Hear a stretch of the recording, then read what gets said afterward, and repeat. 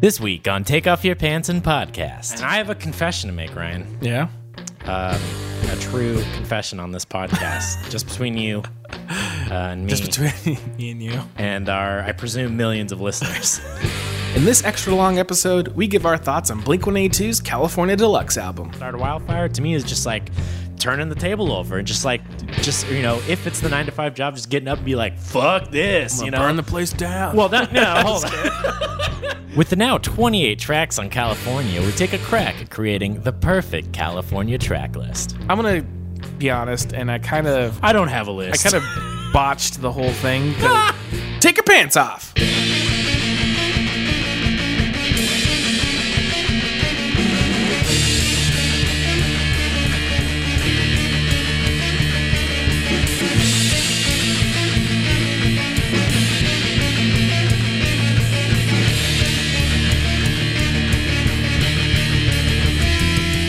Hello and welcome to Take Off Your Pants and Podcast. I'm Mike. I'm Ryan. We kind of have a lot to talk about today because there is a deluxe album out. It just dropped, the California Deluxe album. But there's more than just a deluxe album, Ryan. Oh, what your typical deluxe album when you get you get the songs again.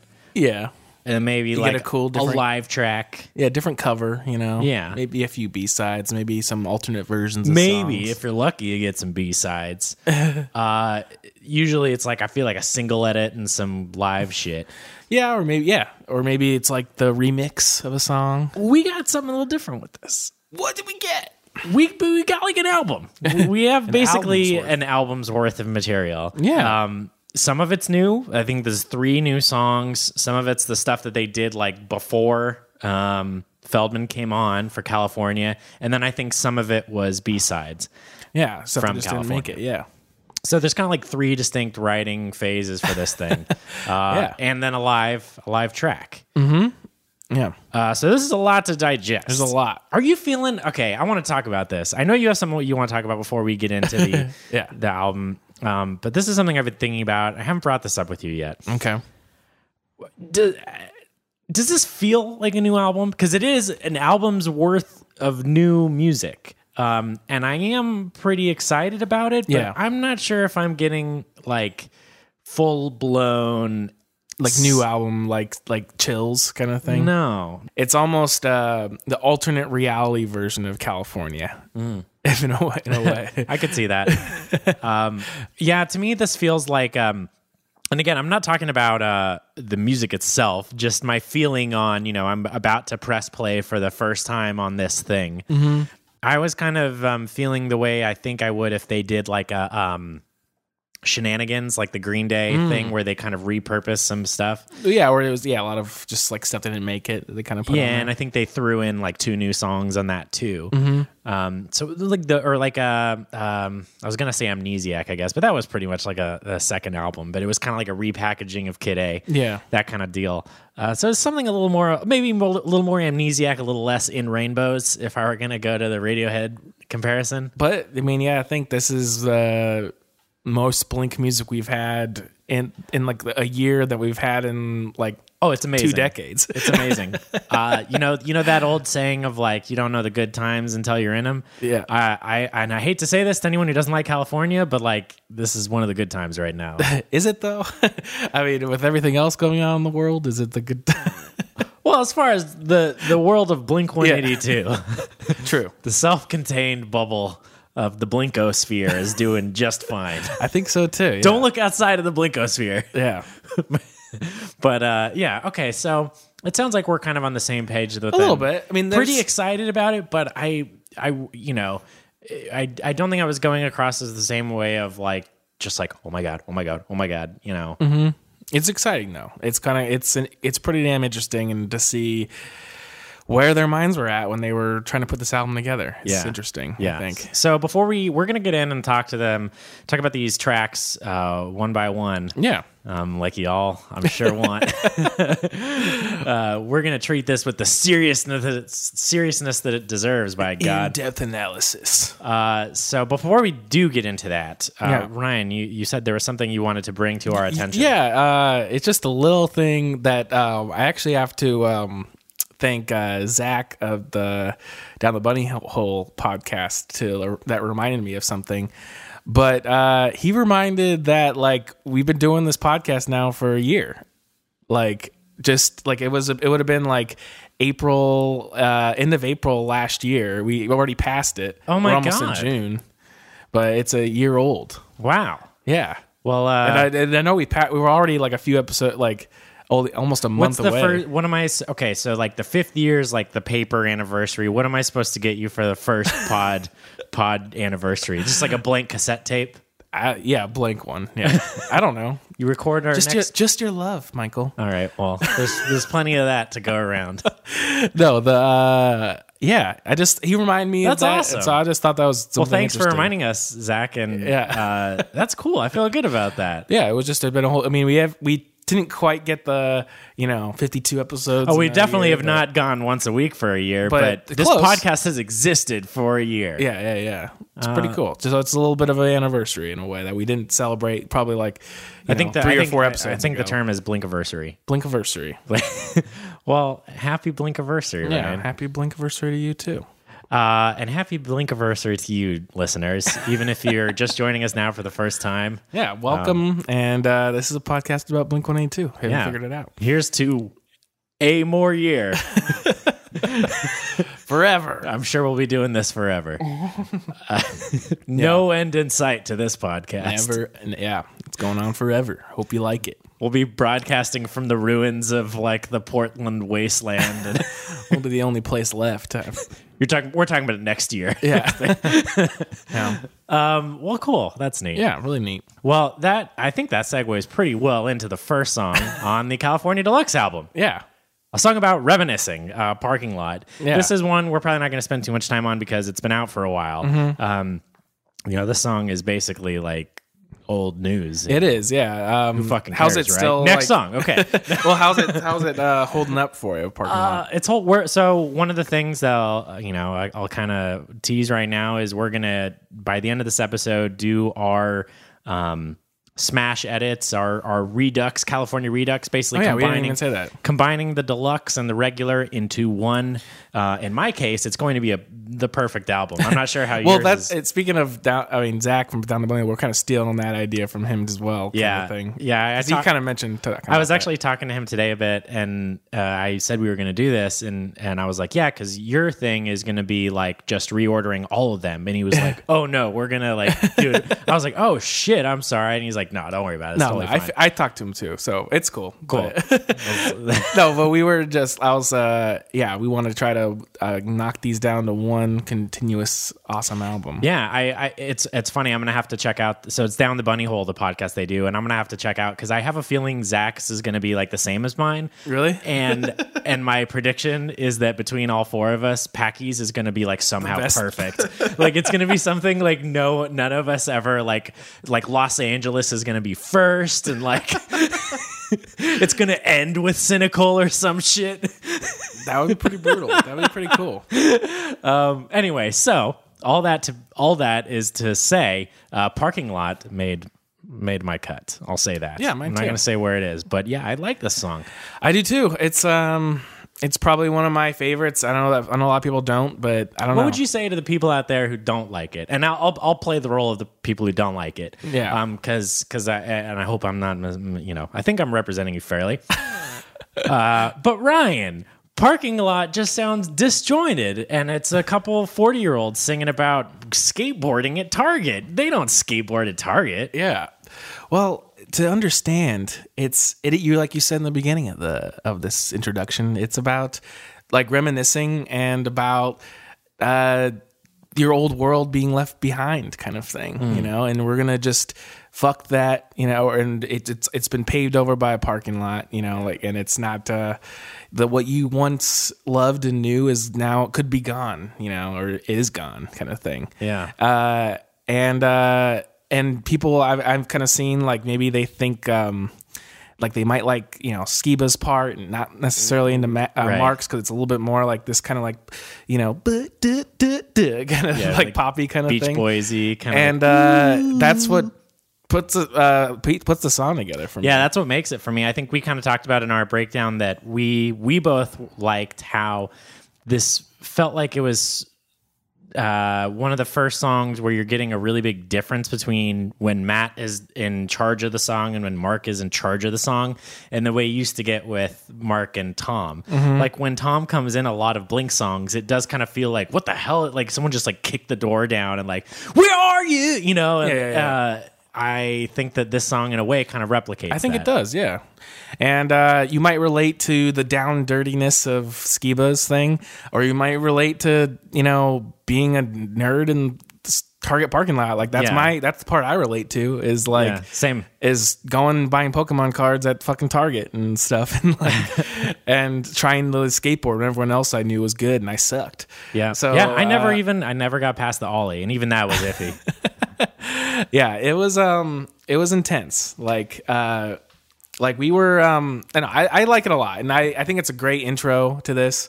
I think like if you had, I know that I haven't got the vinyl yet for the deluxe. Yeah, but like I imagine if like the original California is side A and then this is like side B, it'd be like the awesome track to like turn to like after, the end of the first part, and then just like bum bum bum bum. Yeah, it's kind of and it kind of. It's almost like, how Cynical kind of starts off like kind of like this kind of slow and melodical. Is that the word I'm trying to say? Melodic? Yeah, melodic. And then it kind of like becomes into like the fast punk kind of thing. This is almost like flips that on its head a little bit and just kind of starts with the punk. Yeah. Yeah, I mean, like Matt's verse in this is like some of the most like punk, just straight like punk that Blink sounds on this album. So after Parking Lot, I think we'd all agree like solid opener. It goes to Misery, which kind of like replicates the Cynical to Bored to Death thing a bit, of like the punk thing to the ballad's the wrong word, but like mid tempo kind of has that intro that they've seemed like they've used a lot in these songs. Yeah, the like dun dun dun dun dun dun. Yeah. The like it's more of a rhythm, I feel like, the notes. So it's just a rhythm to it. Like that thing. Yeah, we talked a little bit of Misery, didn't we? We covered a little bit. Yeah, we talked a lot about Misery, and I'm gonna say probably move past this pretty quickly, but I do want to say that Misery is very high up there for me on all of these songs. It's one that like I was a little harder on when it came out, and I had the whole thing like I think it kind of blew its load too early sort of situation. But I think with a lot of these other ones, it's starting to grow on me and become one of my favorites. I think like it's one that could have been on the album. I think for sure. Yeah. I think for me, I think I might be kind of coming around too to how you feel about it blowing its load a little too early. I don't know if that's a big a problem. Well, it's funny because I think by itself it does, but as far as like with these other songs, I don't think it does. Yeah, I think it's because it's the other songs are pretty quick. Like most of the songs on this are 3 minutes or less, and so at 3 minutes 51 seconds, which is the time for Misery, it's like it might as well be like a prog rock anthem for the context of the deluxe. So it even though it does blow its load quick, it feels like it's taking its time in the context of Parking Lot and Wildfire and songs like that. Yeah, I think it's I don't know, I like it, and it's grown a lot more on me and everything, and I think probably is one that I would go to more often than others. Yeah, I think the only thing I'd want to say too about this song is the bridge in particular is what why I kind of really love it, and I think that bridge is maybe I mean I could be I could change my mind, but I think it might be my favorite part of all this music. Wow, even more than like the Bored to Death bridge, or like that's up there. I mean that's in top 5 easily, but I think this is number 1. Yeah, damn, that's cool.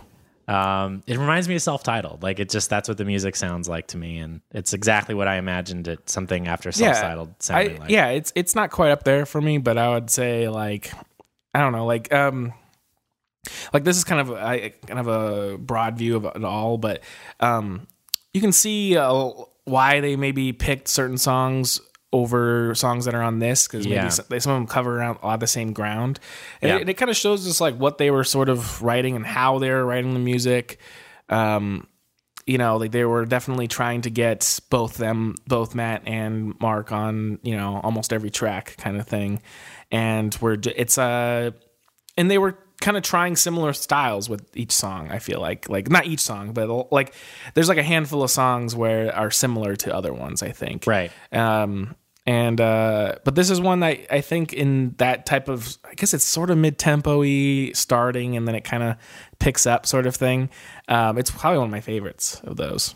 But nice. I guess I can see why they left it off. But I could have seen it like what's a song probably it could have replaced on? I think if you have Bored to Death on there, you can't. I mean, I think you could also have Misery, but I think I understand why they wouldn't do that. Yeah, I think Bored to Death might be the better one of the two, but maybe just because it's grown on me more. Because this is definitely new to us. So a lot of these songs we might not be nuts about. Yeah, right now, but maybe it might grow on us later. This is definitely a snapshot of our feelings at the moment. I mean, it'd be fun, next year to revisit. Yeah, yeah, I think that'll be a good way to go because, like we did, for the. Neighborhoods and everything like that. Like kind of going back into them later, see how they hold up. Yeah, I mean, we've kind of like now we've kind of set a precedent for doing two types of album reviews: the fairly researched and in depth older album, and then just this is what I think of the albums that just come out. Yeah.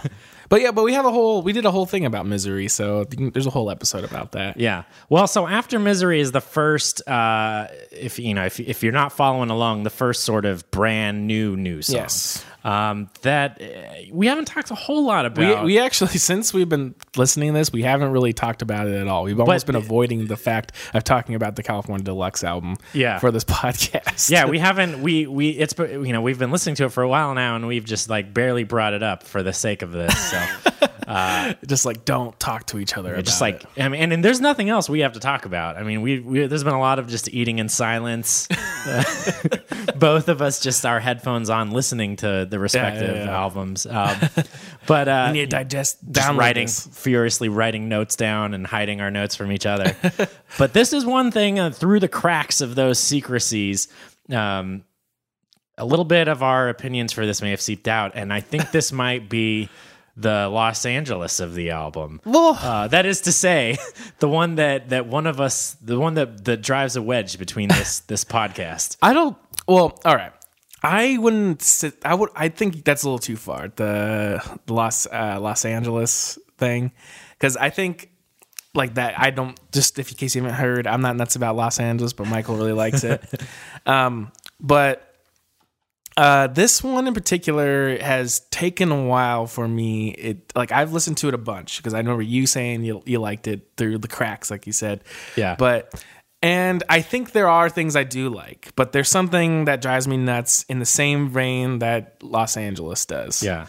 That I think just I don't know what he was thinking in a way. With what?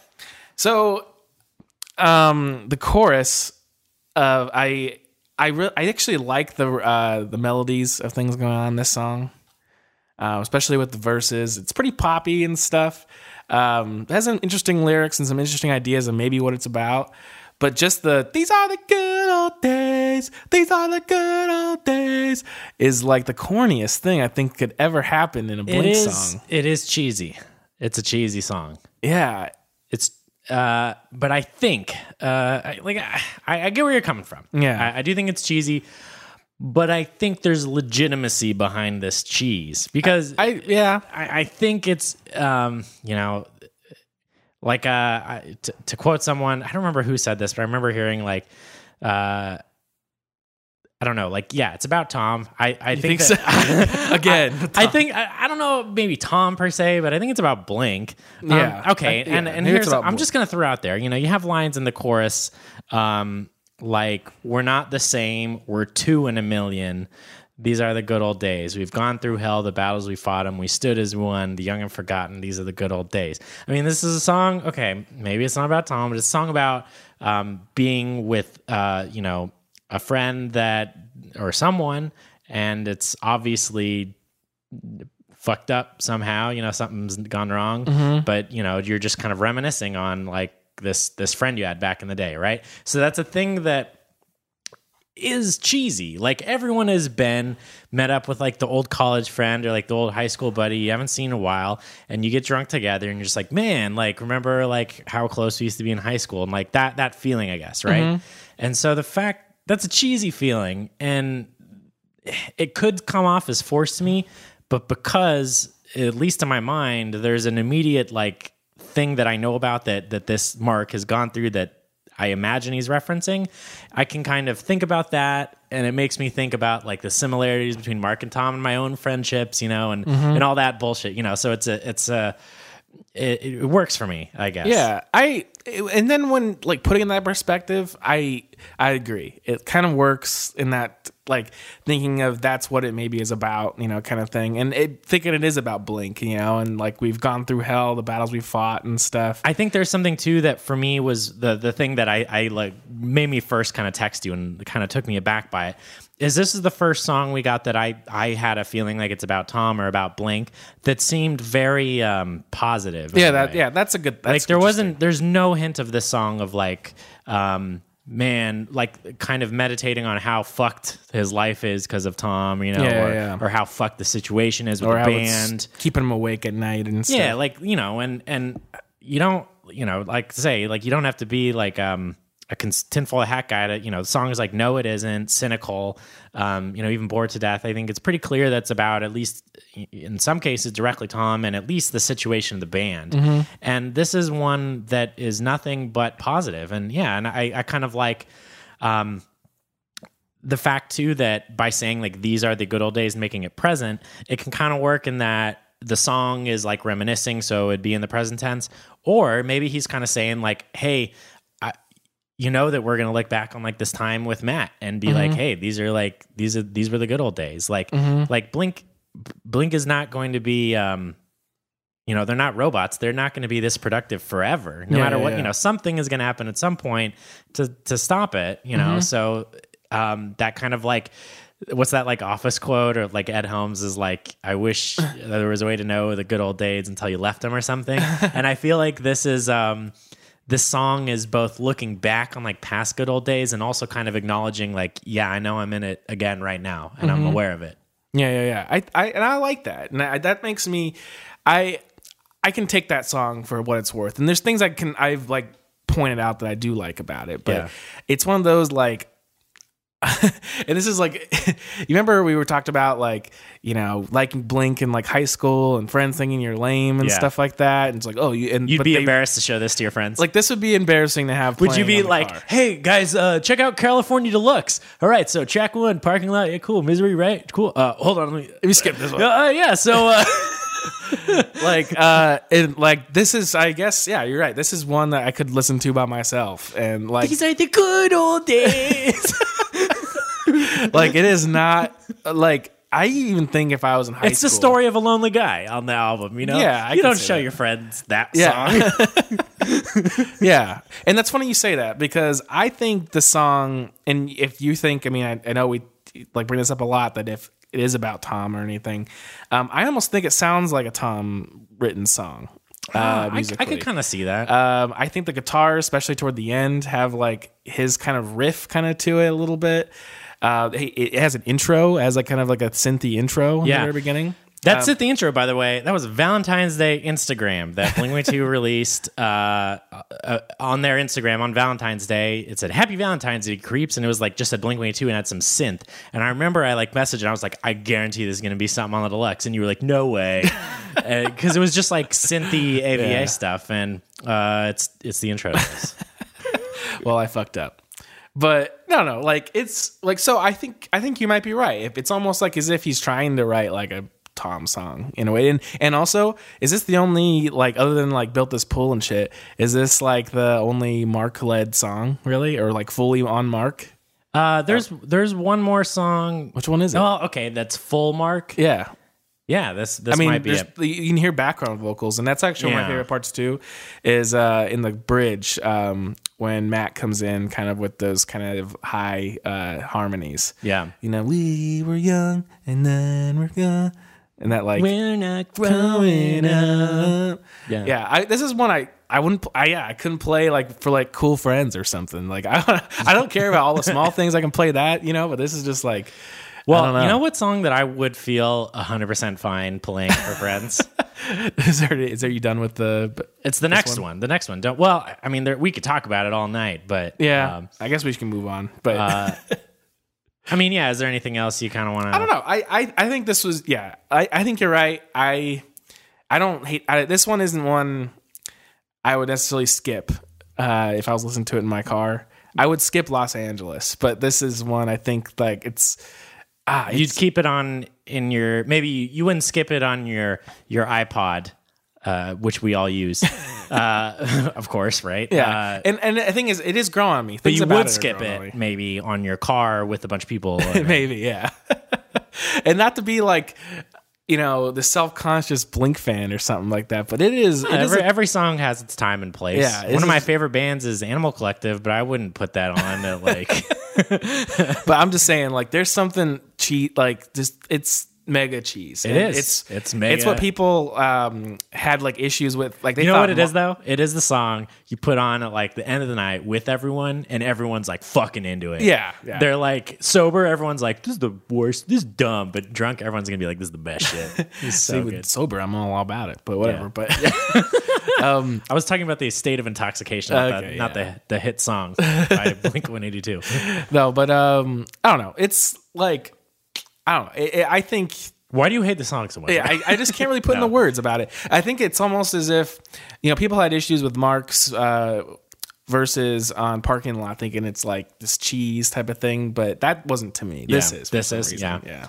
I definitely feel you with that, and you're not getting no pushback that it's not cheese. It's cheese, but it's good like French cheese. I think it could work with. I think there's some interesting melodies though, and like I like the lyrics other than that just good old days part. Yeah. Like I kind of like the melody of like save yourself for I was safe. Yeah. And that that's kind of cool. Yeah. But it's all the good old days. It reminds me of Weezer's Memories make me want to go back there.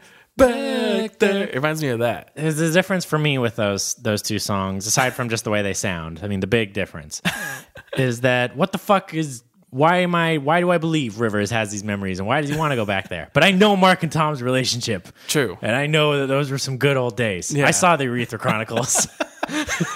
True. I agree. And that's what makes me, I think I can like it. Yeah, what does Rivers want to go back to, like hating his dad and getting in fights with fucking oh my god, the guy he's the guy I'm always talking about as my favorite Weezer guy. The bass Matt Sharp. Jesus. All right. Well, moving on. The next song is Don't Mean Anything. This is another new one. Don't Mean Anything. I like inhaled. I was like ready to talk, and then I was like, I don't know what I'm going to say. So I really like this song. I'm gonna make that bold claim right now. Real change of pace here for me. Yeah. It's again like kind of, I don't know, like parts of this are pretty fast and intense, but then also it's a little slow. So it's a little bit of a mix, I think, between like a song like Rabbit Hole and Bored to Death kind of smashed together. Yeah. And it's definitely like, I think we're gonna both be in agreement, like this is not about the band or Tom or anything. Like this seems to be very much when I first heard this, my first thought what do you think it's about? Yeah, I was like, this is like a pop punk She's Leaving Home from Sgt. Pepper's, the song about just like leaving. She's Leaving Home is just the song about a kid running away from home. Mm-hmm. And it sounds like... Doesn't mean I don't love you kind of thing. Yeah. And, that these people are... I don't know if it's like running away or... the parents are leaving them, or there's like death involved, or if it's just a matter like again with like Mark being just kind of an innocent background and Matt not quite the same. These lyrics with Mark's verse, dearest mom, I'm always here no matter how far gone, and it's like this. To me, it just sounds like he just like this could relate to me. You know, I just moved out. I don't talk to my mom. It's just like, yeah, no matter how far, Mom, we always got you. But then Skiba comes on, and I know his dad didn't leave him or anything, so it's not like he's really drawn out this, but it's like his thing is like, dear old dad, I'm the one and only son you never had. I'll be fine without you. Like, I hear you grab your coat and your car keys. You'll be fine with that. You know, it's like this image of kind of like the father kind of leaving at night or something going on. Yeah, it's with like that. two different sides. That seems like a lot of the these songs, like on this whole thing, like Two different sides with the fucking album, right? White and black. You know, a lot of these songs have like a first verse or one verse happy, one verse dark. yeah. Parts of the song, Or one's rough and one's like clean, or something. right? Yeah. Which is it's interesting. I like a lot of this song. It is another case of being a slightly too repetitive for me a little bit as far as the chorus. I kind of like so it's like I almost feel like it's not. I don't know. So the way it is like, it don't mean anything at all. And you have that like break in the chorus where it kind of like switches to like, and it's a long way back to the middle of the road. Yeah, that's the best part. I love that. And I love that in with the chorus. And I feel like it works because the chorus is kind of like, yeah. What have you, I was trying to think of another Mark song or like Blink thing that kind of did something like that. Yeah, it's pretty cool. It sounds pretty new for them. Yeah, and I actually do like that a lot. That's probably one of my favorite parts, like of the whole deluxe. Is it's a long way back to the middle of the road, running your way back home. He almost does like the equivalent of like when you slide down your guitar, you're like dun dun woo dun dun. Like he does that with like his voice. Yeah, like, it's long way back to the middle of the road. Yeah, it's that's really cool. That's probably one of my favorite parts. This is one too that I do like. I just it's maybe like, I don't even know how you would change it, but it to me almost that chord like don't mean anything at all. To me, and maybe I'm wrong, it sounds a little placeholdery for me as far as like, maybe this was one that was like always on the back burner and like maybe they're meaning to go back to and like maybe do something a little different in those parts. Yeah. I could be wrong, but that's like if you ever go back and listen to like the original demo of A Man Overboard, like it repeats the same thing over and over again, like throughout the whole song because they didn't have lyrics written for the whole thing yet. But maybe I'm wrong because it kind of seems like there's like those two verses and then these choruses like a lot and they're just kind of the same thing each time. Yeah. Which I don't. It's not that I don't like it. I just I'm not. It's not the perfect song for me, I think. Yeah. But it does have cool stuff to it, and there's some cool little. I like Travis has kind of like he does a cool job on the verses for this, like playing some pretty unusual stuff, like not what you'd expect to hear. Like I feel like there's almost like kind of like a like some like reggae fills in the same way that he does with like Los Angeles. It's like bump bump bump, like that kind of thing. Yeah. It's pretty cool. It's pretty. No, it is. It's there's some cool stuff, and it's definitely up there for me on the deluxe. I just I don't know. I think a lot of the problems I have with a lot of these songs are just the repetitive chorus thing. When I like a lot, like almost everything else is going on, but like listen, good old days. You feel like the lyrics are repetitive, or the melody? Maybe it's the melody, or maybe it is. Maybe the melody is cool. I think maybe it is like maybe it is just because repeating the same lyrics. Yeah. I'm a fan. I mean, you can have the same melody, but just like change it up a little bit or something, or maybe not have as many choruses. Yeah. Maybe that's it. I don't know. Well, should we get into "Hey, I'm Sorry"? Yeah, This is one we've talked about before, and they're way back. Yeah. One that I also, if I remember correctly, you weren't too hot on. Yeah, and it's really literally like I'm listening to it a lot more now because I never had it on my Spotify or anything, but because it wasn't like released yet. It was on the Jap. So yeah, if you haven't been aware, it was on the Japanese bonus. So this is the one that's been floating around the longest out of all of these. I heard it pretty soon after the album came out. Yeah, I do think this song has really interesting stuff going on. There's a really cool guitar part in the beginning. Yeah. There's interesting drum things going on where it's just like bum bum bum bum bum. Like it's just like it's different from a lot of the songs. This to me, like they said that they wrote this. This is one of the earlier batch of songs. So we kind of talked about the three chunks of songwriting, eras that this came from. The before California, California, and then post California. And this is one of the before California songs. Yeah. And it does have a little bit of a sound of like, to me, I like most of the ideas that are going on here, but it sounds like we're throwing shit at the wall and seeing what sticks. Like you have the intro, which is like this delayed guitar. It's like a Radiohead delayed guitar loop thing. Like it's like Weird Fishes arpeggios or whatever that is. It's pretty cool. It's really awesome, but it's just like it's just there in the beginning, and it's never something that like comes back again. And it to me does seem like this is a cool idea, and there's another idea. Let's we're not really at the stage yet where we're able to see all these ideas through necessarily. Yeah. And for what it is, just being a document of this being Blink before California, before Feldman came into play and like what they're writing, I think it's pretty cool to hear it.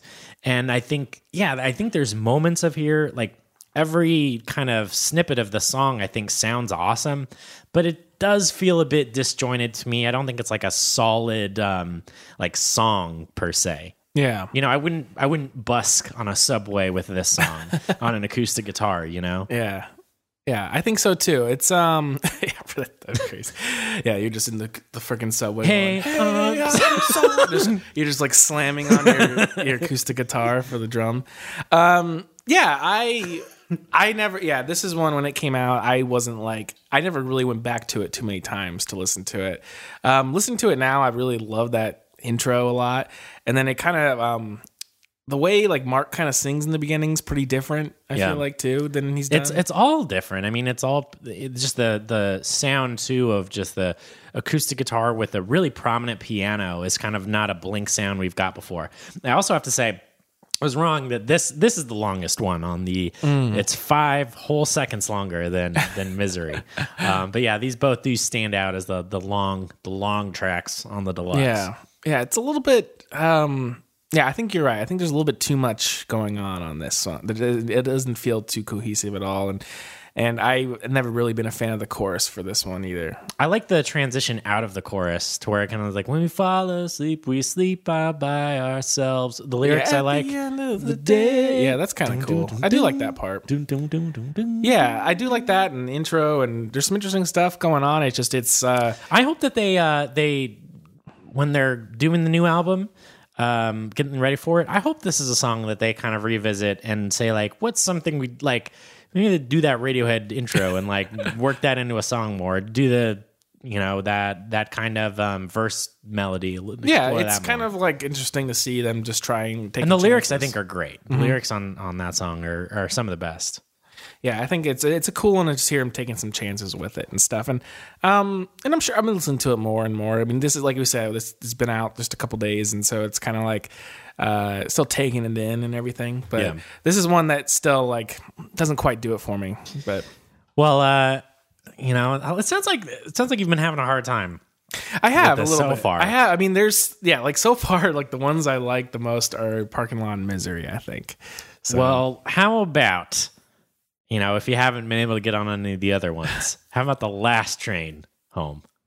Last Train Home. Yes. What do you think about this one, Ryan?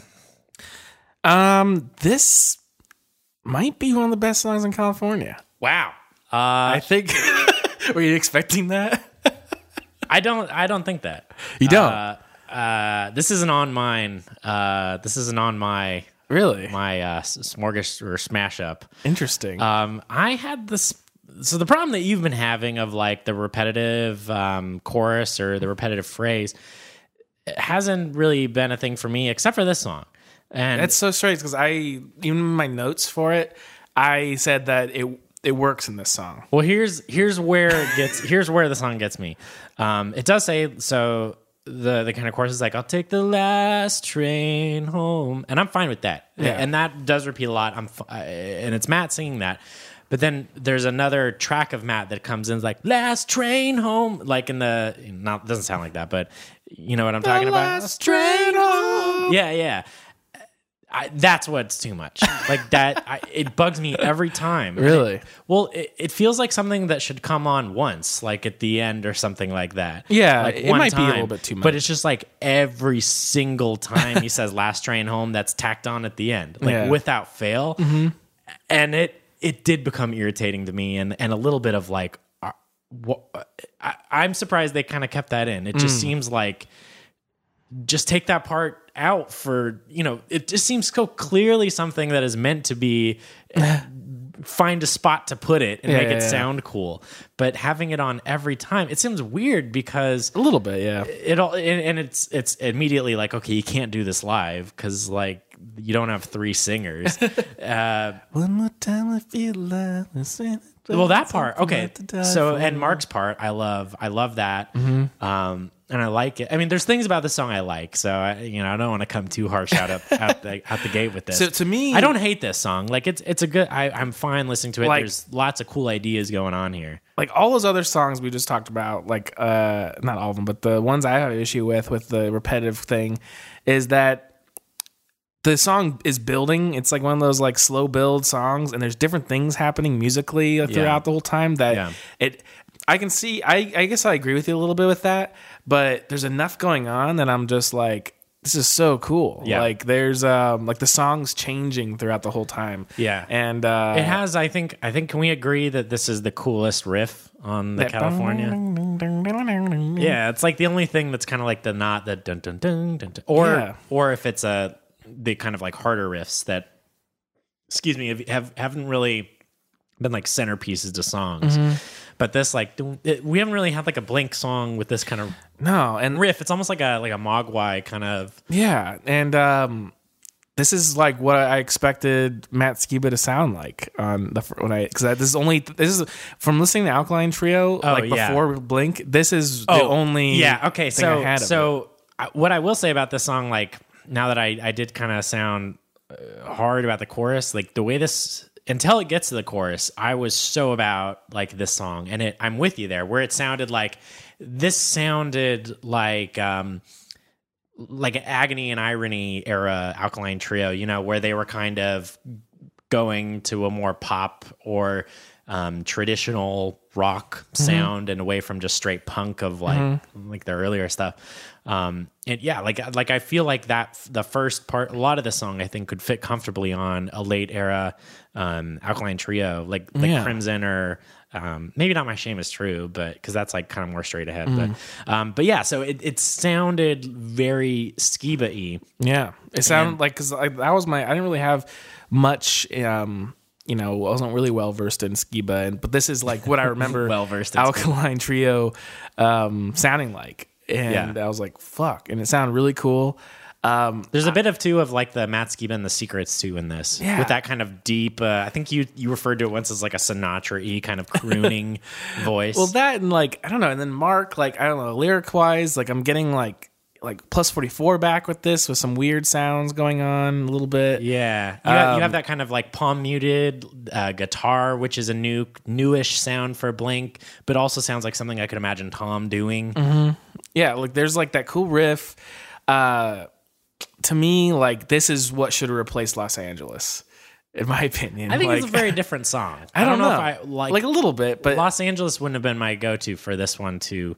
Well, okay, so why do you say that? I guess why? Just because they both kind of start with Skiba kind of verse, and they kind of have like this weird tone to them in the beginning with like weird drums and interesting tones, and then it kind of has like Los Angeles says "Los Angeles, when will you save me?" 100 times the whole time. This one has the last train home sort of thing. Oh, okay. And it's a similar as far as just I guess lyrically, not lyrically, but just like the way the song kind of repeats and stuff. But there's like that really cool Mark, like kind of little in the chorus, like it's awesome. And I the drums are pretty cool on that. I mean, it has the thing they did on Bored to Death and Stay Together for the Kids and Count. A bunch of songs are just like dun dun dun dun. Yeah. Other than like that repetitive chorus, like. I mean, one of the complaints people have about California is that it's like predictable, and this song isn't predictable. It's not, no. And except for the last train home. That's going to be there. It could have been a few times less. Maybe once in each chorus. What do you think about the bridge and like the kind of synth stuff going on? It's so cool. I fucking loved it. Yeah. That was one of my favorite parts of the like I said, fucking Blink knows how to write a bridge. I don't know what's No, there's like that cool yeah. Oh, that sounds like something I mean, not that I'm like trying to say I'm strings and shit. is good or anything, but that sounds like the kind of shit I mess around recording. It's cool to hear that, and like, it's pretty cool, even because we just listened to it, peek behind the curtain just before talking about it right now. But I think I'm liking this one more and more the more I hear it. It's probably one that kind of caught me off guard at first, but I think we've kept talking about Blink getting weird, and this is getting weird. I think. And yeah, you're not wrong. Like, to me, this is weirder than 6-8. Like, maybe that that lyric or that line at the end of the chorus will just like, I'll hear it enough that it'll just like wash over me, and I won't.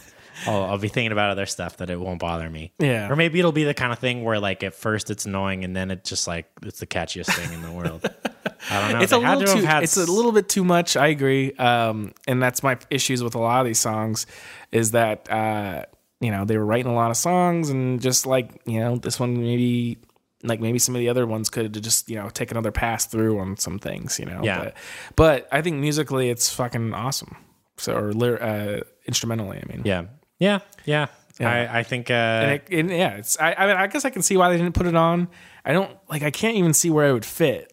Like, I mean, I guess jumping ahead a little bit, it's not necessarily on my list either, but I have kind of a surprise regarding my list. Oh, all right. Well, I'm excited to hear it.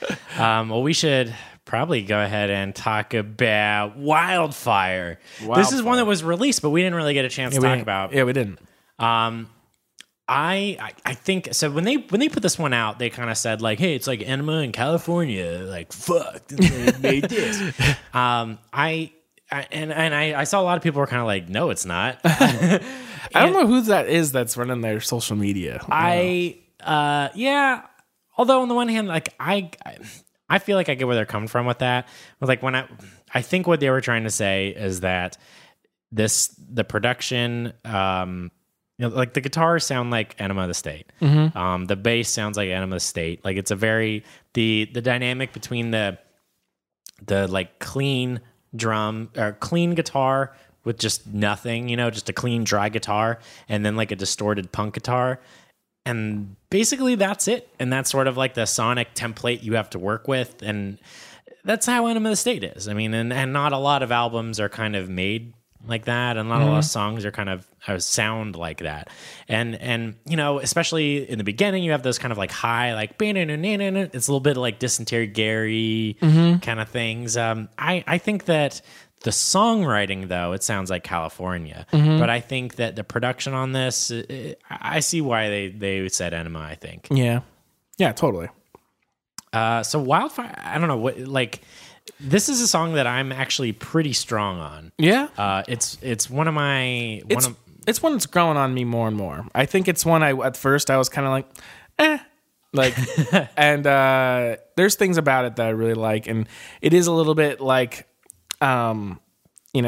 like I don't want to grow up. Well, the I don't want to grow up. I mean, I just took that as I assumed it's the Descendants album. I don't want to grow up.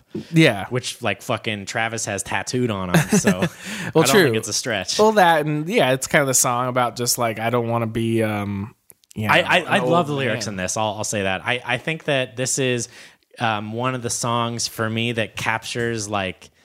I think that this song is about like I think this song might have been born out of conversations of like, okay, so we're gonna write Blink songs. We can't write Alkaline Trio songs. Yeah. What's a Blink song? Yeah. I can like agree with that. Those sessions of like, what's Blink about? And this idea of just like, fuck it. Like, there's a line in here I love. It's not even really the line; it's with the sentiment. But it's a Skiba line. I'm trying to think like, I never fought.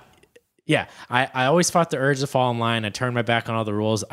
I'll never heed the king of fools. I'll never lead the perfect kind of life. And like that whole just like kind of thing of like, I don't listen to anyone. I just like fight this urge to do what people tell me. And it's probably not for my own best interest. But like, it's just, I'm probably never going to be perfect. Like that resonated to me as like some, just like a guy living today is like, oh, I should try cutting sugar out of my diet. Or like, I should try meditation. Or I guess maybe I should exercise. And it's just like, nah, it's never going to like be, it's just never gonna be perfect, and like just accepting that. Yeah, this one it's growing on me. Like I like lines like we won this war, we cursed and swore, in the chorus. Yeah. What do you just like how would you interpret like switching into strike a match and start a wildfire? Like what would you like interpret that? So I think that this song is kind of about is not being an old grumpy man doing 9 to 5. Yeah, I think that the 9 to 5, it's a metaphor, Ryan. It's not about an age. You can be young at heart, but I think it's this idea in the beginning of just sort of being in a routine that you clearly don't like. I mean, that's what the first verse is about, right? Like take another Xanax, cheating on your girlfriend, living for the paycheck, dying for the weekend. That's reversed, but I mean, it's basically like you're doing things you don't want to do, and like the idea of working this job you don't want to work. You're dying for the weekend, take another Xanax, cheating. Like, so you have a girlfriend, but you're cheating on her. Like, it's not, take the last breath, counting down the time. Just this idea of like, being in any situation. Waiting to die. And I think a lot of people are just, they're in a shitty 9 to 5. I mean, that's a common thing, but it can be any situation that you're just like, you're not really living. You don't feel like you're taking advantage of being alive, and just like, and then the chorus, don't tell me it's too late. Like, it's never too late. Like, just fucking... and so the idea of strike a match, start a wildfire, to me is just like turning the table over and just like, if it's the 9 to 5 job, just getting up and be like, fuck this, burn the place down. Well, hold on. Yeah, I think it's a song about arson. It's about damn time we've had an advocate for the arsons of this world. Jesus. So I that's what I kind of think it is, and just the wildfire as a matter. Yeah. Like what they said about the song is like, well, there's nothing more to say about it. Wildfire. It's about starting a wildfire. Like I fucking love this song. I feel like it's just fun. It's just a fun song. No, it is. I think you're right. I think you're like, I could see this one being an early on one where like we're gonna write Blink 182 songs. Yeah, and this is what it's gonna be. This is a Blink song, and then Skiba, does in like on that high riff, immediately. Yeah. Yeah, probably I could just finish listening to Dude Ranch or Enema. I could see that being like the case with this one, and it's like they're probably, and it probably was one of the first ones, and that's why they probably like threw it out. They're like, yeah, we've got better stuff since that, but and it's cool. The only thing I don't like, the only thing that doesn't sit well with me for some reason is "And the underdogs came home." Oh, so this is at the very end. Your last train home. It's just that very end. Oh, the very last one? The very last one. At the very end, after the song's over and you hear Skiba say it. I don't know why. It's just not sitting with me. I can't. I kind of like that. So how do you feel about the end where they're kind of, it's not quite feeling this level over each other, but I feel like that's like a pretty cool moment. Yeah, they're going back and forth. I think that's really cool. Yeah, like it's like kind of the interchanging vocals and stuff, and that's super. That's probably my favorite. That's the part that first grabbed me about the song. Like it took me a while to digest the rest of it, but that part, like, I was like, all right, that's some cool shit. That was the sugar to make the medicine go down. But for some reason, like in the end, dogs came home. I don't know why. I just don't. It's like, what does that mean compared to the rest of it? I think that. I think it roughly is kind of saying like we did it. Yeah, okay. I guess we won this war and stuff. Yeah, we burned it down. Maybe they could have gone with that, and we burned it down. But we burned it down. I do kind of think that you're right where it's like you're not. It's on its own after all, like, probably, no exaggeration, probably 40 tracks are going on. And then you're just reduced to this vocal and it's not finishing a phrase. And so it sounds weird. I'm kind of with you. I don't know. It's almost the only lyric in here that, like, it comes up. It's in one of the chorus outros or something like that. Yeah. I just know. Just for some reason, like, underdogs wasn't really a thing I really took in with this rest of this song. Well, so the lyrics, I mean, that line's in the other part. Oh, so you're just like the theme of the underdog. Yeah, I mean, I guess it is like the underdog, like, you know, starting a wildfire or whatever and doing their thing. But yeah, I never really thought of underdog. I guess it's not like really somebody. I guess they're winning the war. I guess that's what they're maybe referring to, is the underdog winning the war. It does strike a bit of like, this might have been originally a kind of like, we were talking about placeholder, just a thing of like, this is a good syllable arrangement. Let's try and figure out some words that fit around this kind of like bum bum bum bum bum. Yeah, you know, I can see that. But I don't know. It's something that grew on me. Like, this whole song has grown on me a lot. Like, when we first heard it, I was kind of just like, yeah, okay. But it's become one of my favorite ones, I think. Nice. After Wildfire, we got 6-8. Pretty badass song. Pretty fucking cool. I don't know. Yeah, we just kind of talked about this recently. Yeah, we did like a whole episode, about 2 episodes ago. The song is great. Yeah, you love it, and you have a famous freaking theory on it. Yeah, I've talked about like 8 times now. Yeah, the famous theory. I think there's a good chance that the stuff that Matt is yelling, the like indecipherable, which the lines are like, the song needs some fucking personality. Give this shitty song some personality. This shitty guitar needs some personality. How about I disappointment? So I'm a disappointment. How about I disappoint them? Watch me disappoint them. I think those are things that Thomas said. Yeah. Or at least sentiments he's expressed. It's pretty cool. It's cool. It's a pretty cool song. Like, maybe even if that's not the case, I don't want to know. Like, because I feel like it's relatable. And I do want to say, like, what I think is kind of cool about when you say like, oh, it's about Tom, and like, what is exciting about that?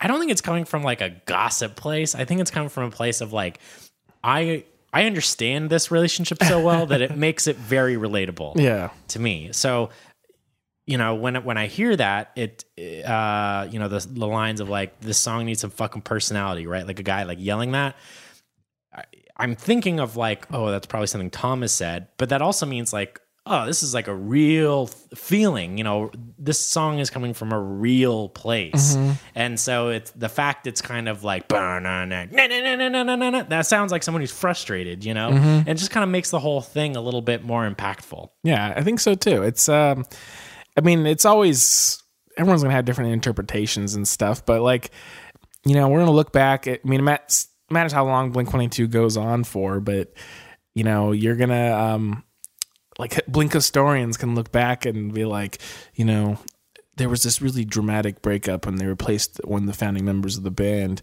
And if you listen to these first 3 albums after that, they're all about him. Yeah. They'll be the first 3 albums. The Tom trilogy.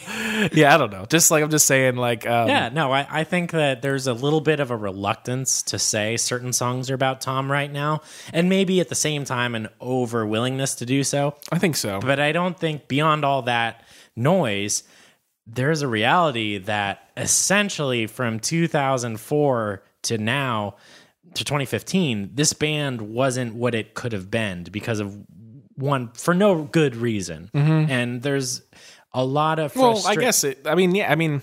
their perspective, right? Yeah. Like, it didn't have to happen. Yeah. But maybe it did. I mean, like, right. What if the Beatles stayed together? Yeah, no, that's like, what if the Beatles stayed together after 1969 or whatever? Yeah. And so, no, you're right. So maybe for me to say like for no good reason, that's not a fair thing to say. But, you know, from I think, you know, Mark and Travis and just anyone on the organization that was Blink-182 that's like, this is awesome. Fuck, we did it. Let's keep going. And like, what? No, we're not. Why? Did someone die? No one's dead. You know, like, I imagine that whole situation is in ways that we probably don't understand or appreciate, probably more frustrating than it seems. Yeah, I think so too. And that might not be all directed at Tom exactly, but just that situation. Like, think about it. This guy's career, you know?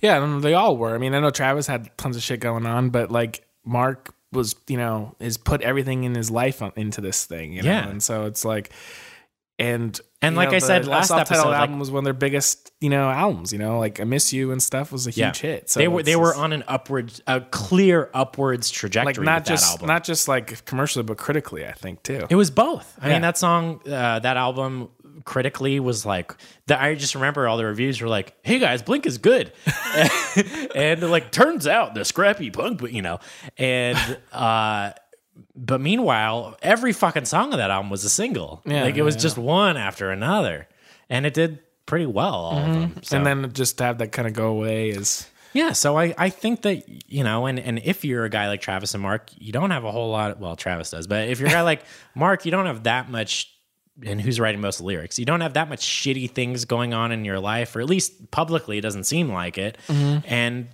shitty things are what you're going to write songs about. So yeah, like we've said, when you get happy, you stop writing good songs. Exactly.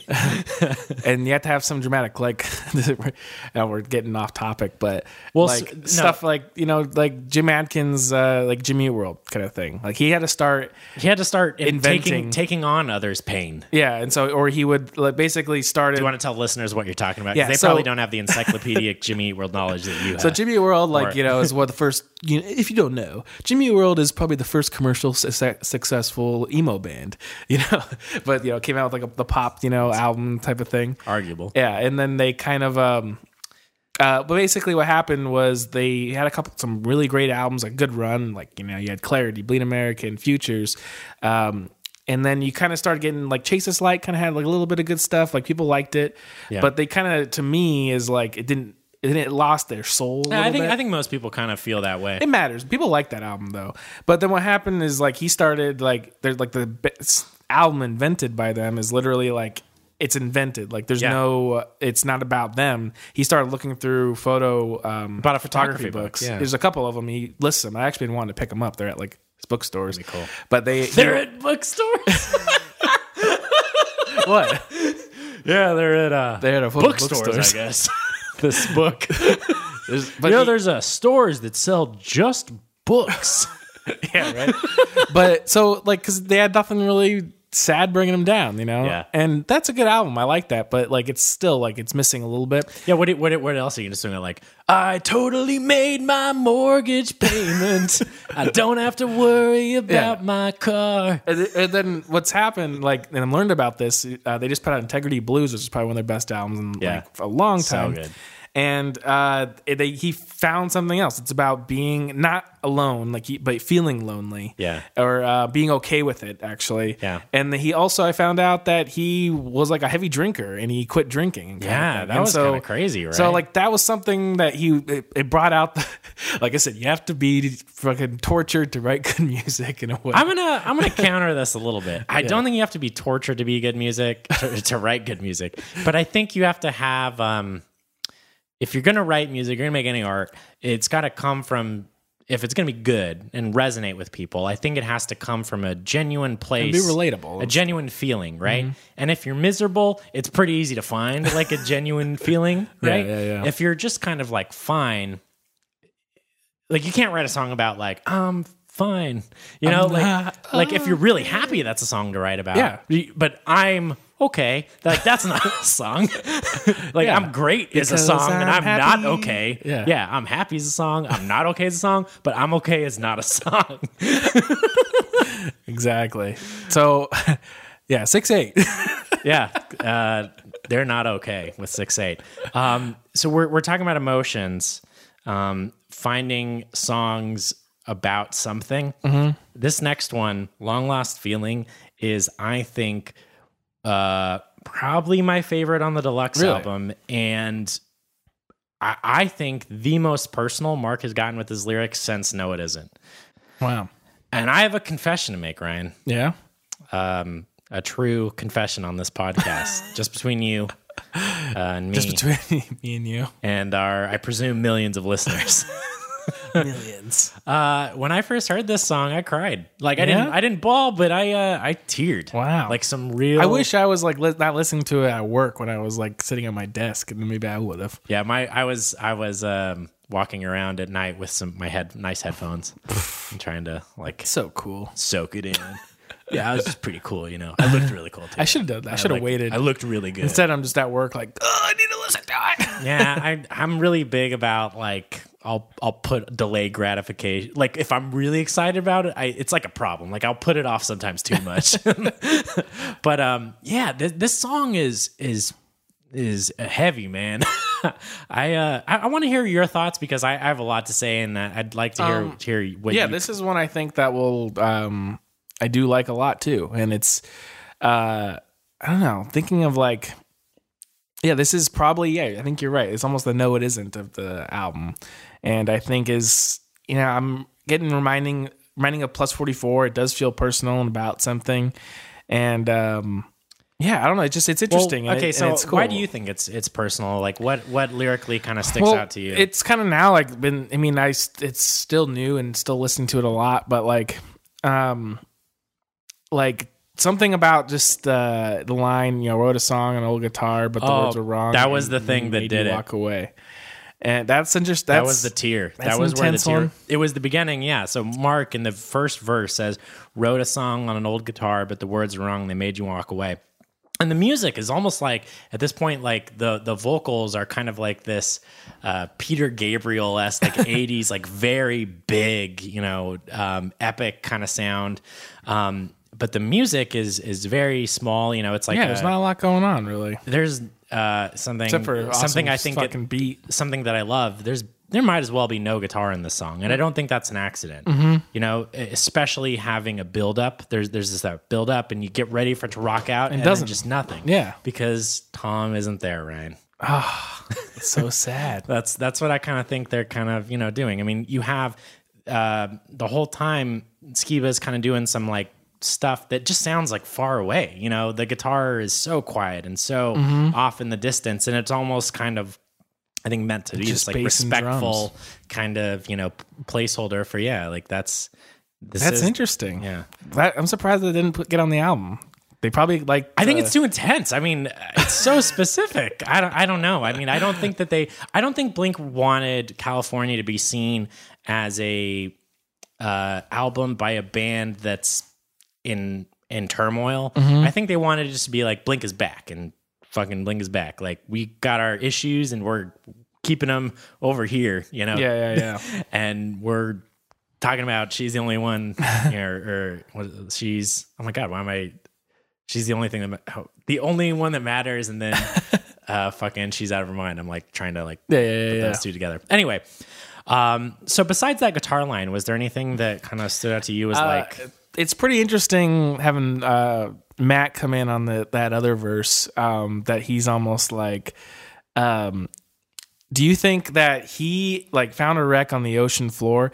Is it like I'm found a wreck on the ocean floor, or is he finding the wreck on the ocean floor and picking it up, picking up the pieces? Wow.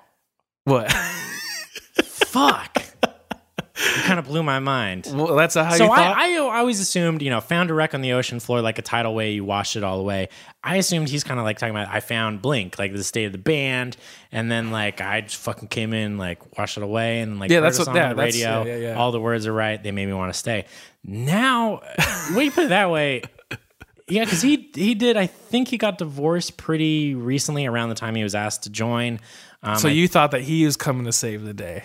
Yeah, but I don't think so. I think he's kind of saying okay, and well, that brings me into kind of my general interpretation of the song. Before, it's a little bit more than just being about Tom. I think that this is sort of, so that verse we're talking about is, it's talking about golden years and blah, blah, blah. Wrote a song on an old guitar, but the words are wrong and maybe you want to walk away. I mean, that's kind of, this could be about, you could say the song is about just a ending relationship too. But it definitely, it's not so specific to be alienating, but it's kind of what I was saying earlier. He's kind of tapping into something that any fan of the band is thinking of, and I can relate to it, But yeah, the idea, wrote a song on an old guitar, but the words are wrong. They made you walk away. This whole thing of Mark was wanting Blink so bad. I mean, he's the guy who wrote Blink-182 Life for Life, and Tom was just like, nah, I don't like that, or, that's unfair, but just, I'm bored. No, I'm bored. Yeah. But so that first line of said I could have anything I want forevermore, said I could be anyone I want, but I was bored. I kind of feel like, to me, that's a little bit of Tom coming up to Mark, and because Tom did, to his credit, kind of start the band. He was kind of the engine, the driving force. Mark left the band for a bit, or at least There's something that he must have left for like a half an hour before it was like a real thing. When it was just a few dudes jamming. He never left when it was like, we're signed, Mark. What do you know? Yeah. But so I kind of see like this as like Tom, him kind of saying like you said, kind of like, here, you can do whatever you want. Like let's do it. Let's fucking do it. And like that kind of thing. And then when you have Skiba come again, like Mark comes again and says it after Skiba is done, I feel like it's almost like Mark is feeling like now he's like the Tom in a way, like now I'm making the pitch to you, like I'm gonna fix you, Skiba, you can have everything you want. and then the chorus, everything you ever wanted. Just sign right here and eat your vegan cheeseburger. Sign right here. Your soul is mine. But then the chorus to me it doesn't seem to me as like an attack on Tom or anything like that, but just like, this is what the band is. Every day turns into sleepless nights. My head is spinning with the sadness of a long lost feeling. Just, I don't know, just like this idea that this is something that I think he's thinking about a lot. And whether or not he likes to kind of... To your head, shut up. Yeah, exactly. Exactly. I think this is why he's having problems with his head shutting up. Yeah, I think so. And so you think that Skiba part is that he's the wreck on the ocean floor? Yeah, I mean, that kind of makes sense, right? If he's recently out of a divorce, and maybe some other, I know he's struggling for cash. He's kind of I don't think he was struggling for cash. Alkaline Trio has been a band for a minute. Yeah, but still, like, it's not, these days are tough for a musician. Right. Yeah, okay. So I don't think he was probably struggling for cash, but I think we talked about this, right? Where he probably went from being in the 1% to like the 0.1%, I don't think he was 1%. I think he was normal. You were pretty strong that I kind of said I think he wasn't. And you were like, you don't think Matt Skiba is 1%? No, I think you're flipping this totally. Well, I'm gonna have to put a clip in either way. One of us is gonna look like an idiot. I think you're totally thinking that what you said is what I said. If the past is any indication, I'm probably going to be the one looking like an idiot. But yeah, I think that was probably referencing him. I do, though, just like, it's kind of funny to me that the second line in both of these verses are the one where it gets hyper specific.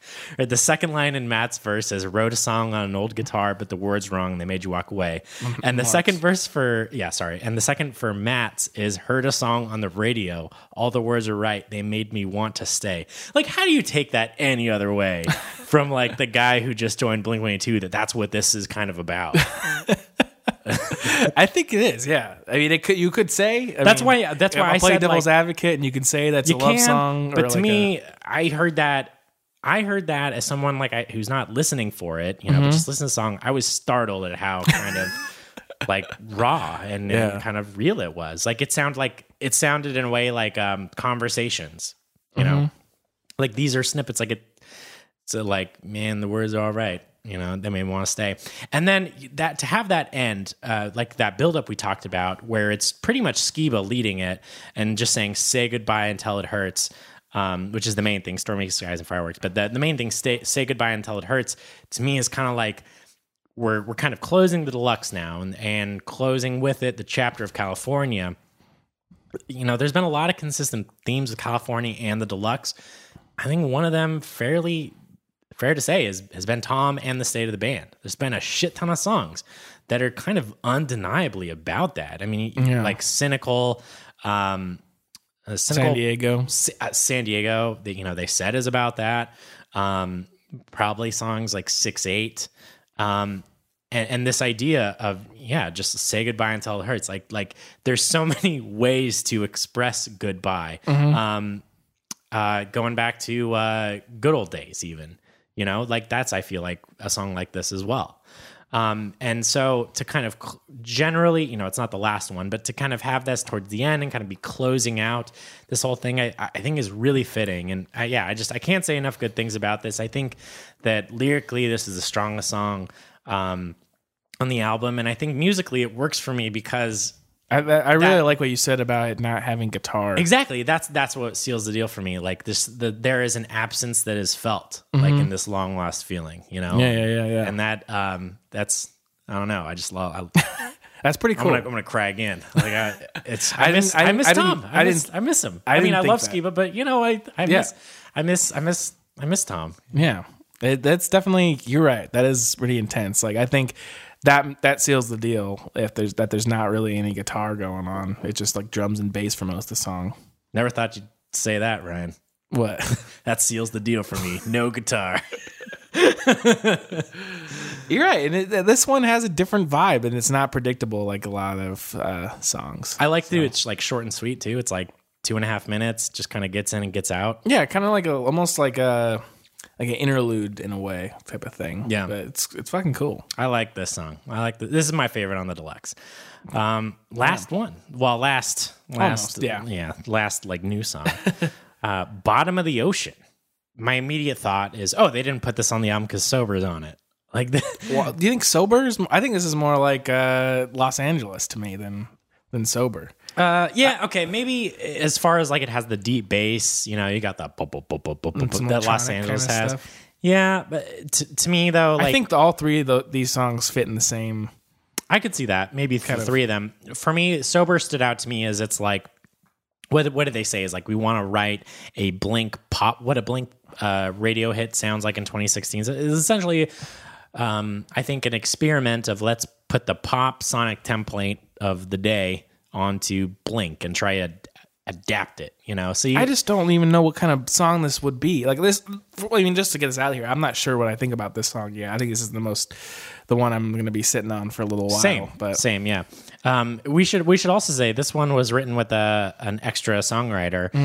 Aside from, Skiba, Travis, Mark, and John Feldman, there was Simone Wilcox, who's just sort of someone who writes songs for, her job as songwriter. She's written for Nick Jonas, 5 Seconds of Summer, Josh Groban. I mean, is a pop, one of those pop songwriters. And, I think that was probably intentional. They were probably like, let's write a pop song. Let's get in touch with, John Feldman, worked with her with 5 Seconds Summer. They're probably like, hey, can we get in touch with her? Did you see, I forgot to bring this up when we're talking about Good Old Days, but that one is also, was by this guy, Raz, known as R-A-S.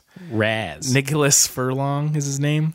And he's also a guy that worked with 5 Seconds of Summer and Stevie Aoki. And okay. So yeah, also one of those kind of songwriter people. Yeah. So and he's only 30, but yeah. How's that make you feel, Ryan? Oh, great. Yeah. Never look up the age of any of the member of the Beatles for like when they. No, but you should have been done with Abbey Road by now, right? Yeah, right. Yeah. So I don't know. This one is. I don't want to say I don't like this song. Yeah. There's really interesting things going on. It is a pop kind of song, but I'm trying to figure out what kind of pop music is it. Like I don't think you could hear this on the radio, really. No, like, you wouldn't.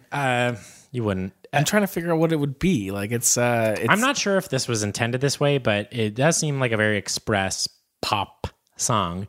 And Skiba at the end does this like very Beatles. Yeah.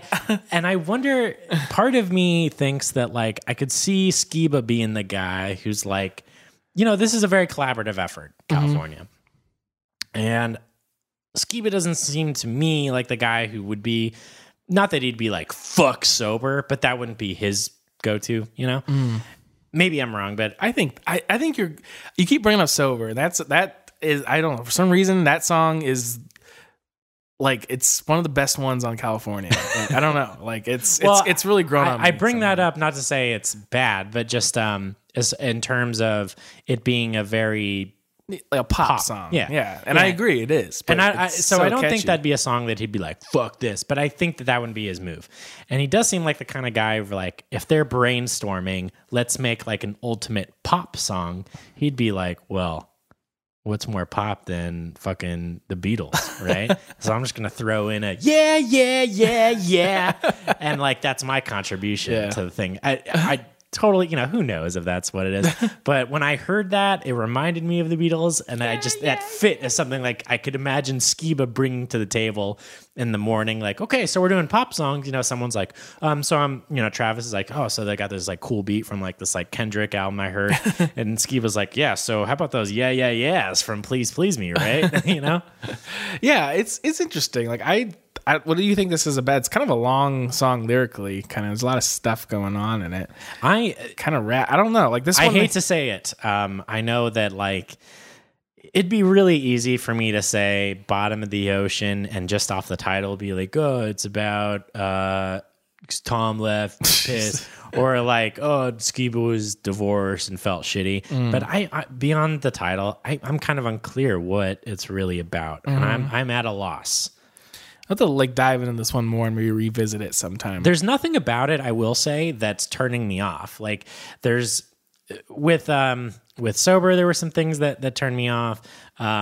With even Los Angeles, there were some things initially that turned me off. I only bring this up because we're talking about these and now the sort of the pop, the poppy group.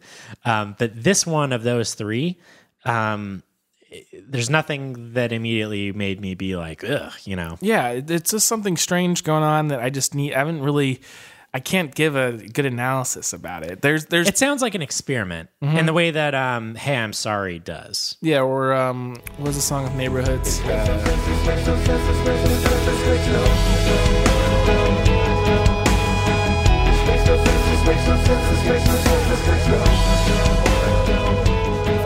Fighting the Gravity.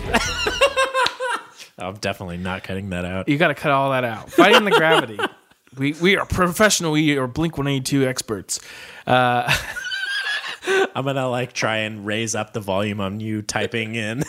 I didn't even get to it. I was typing in Blink-182, Fighting the Gravity kind of thing, or something like it's. It's not quite that weird, but in the same vein of like Fighting Gravity probably was born out of like let's experiment, and this probably I'm gonna try some electronics things, and Travis probably doing some drum pads and stuff, and there's some. I mean, it's interesting. Yeah. Like I think this definitely feels like more of like the B-side of this album. I feel like a little bit. We just listened to it, and there's one thing I feel like it's kind of in the chorus. It's kind of toward the middle. I feel like there's like something missing in the middle of the chorus, like days. I've been like this for days. Yeah, although like there's something missing. I'm hesitant to agree with you though, because what if the thing that they cut out was like days. I've been like this for days. I've been like this for days. And it's like the Last Train Home problem. Or, yeah, I don't know. So I don't know. We'll revisit this one day. Yeah, but I think it's interesting. I think that's the best thing I put. Like, there's like I said on this whole California journey we've been on. There's some great stuff. There's some interesting stuff and some stinking stuff, but some stinkers. But it's interesting. Where would you put this in? Interesting. Yeah. I'm probably with you there. I'm definitely not going to call this a stinker yet, but I wouldn't say that it's a highlight for me or anything like that. It's one that I have no desire to revisit, but I probably, when I go back and listen to the album, I'm not going to skip it, and it might grow on me. Yeah, I think I'm going to probably listen to like for some reason, I know I'm not in the minority, like something like Sober like grew on me like crazy, and I just love listening to it in the car. There's nothing wrong with liking Sober. I appreciate, like I enjoy that you're. But I just like I don't know, maybe this will get on me, but it's there's a reason why it's toward the end. It's for like, maybe you've lost interest by now. Maybe you lost interest by now. Well, if you have lost interest, I think it'll probably get back with Can't Get You Pregnant. That's a pretty fun song. It's pretty fun. We talked about that. I don't know. Is there anything else you want to say about Can't Get You Pregnant? Not necessarily. I think it's goofy. And I remember we were talking about, people would say that it's about like, I'm just going to jack off kind of thing. Mm-hmm. But I think it's a vasectomy joke. Yeah. I remember that was... I think that's more of what it is. We all bring things to this podcast, Ryan. I brought the theory that the vocals Matt was yelling was actually things Tom said during this studio in 6-8. And you brought the bombshell that 6-8 is probably about a vasectomy. Not a 6-8. Or can't get pregnant.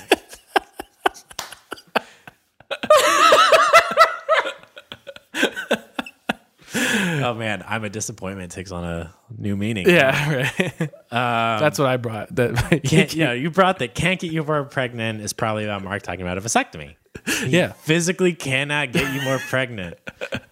That's what it is. Yeah, I don't know why I didn't think of that before. I think that's pretty funny. I like it. And I do like that it's not. We talked about how Bohemian Rhapsody is sort of like the fart at the end of California. Yeah. And I like that there is something that follows this. I like that it's not just the joke, the fart at the end. Yeah. Because I think what follows, unless you want to say anything more about Can't Get You Pregnant. No, they're cool. I think what follows is pretty damn good. Yeah, the Bored to Death acoustic is probably, I'm just going to say, it's probably the thing I'm going to come to most on the deluxe album. Yeah. More than any of the original songs, just the acoustic version of Bored to Death. I think I'll probably play this more than the regular Bored to Death. Regular Bored to Death. Yeah. If your version of fucking the album doesn't have Bored to Death, but it has this. What if it doesn't have either? All right, that's a different debate. But okay, why is this so fucking good? What's so good about this? It's just a fucking acoustic version of Bored Death. And for me, a lot of the cool thing about Bored Death is there's so much going on in it. Yeah, I just think this. There's something. They're playing it like an octave lower or whatever they're doing. Yeah.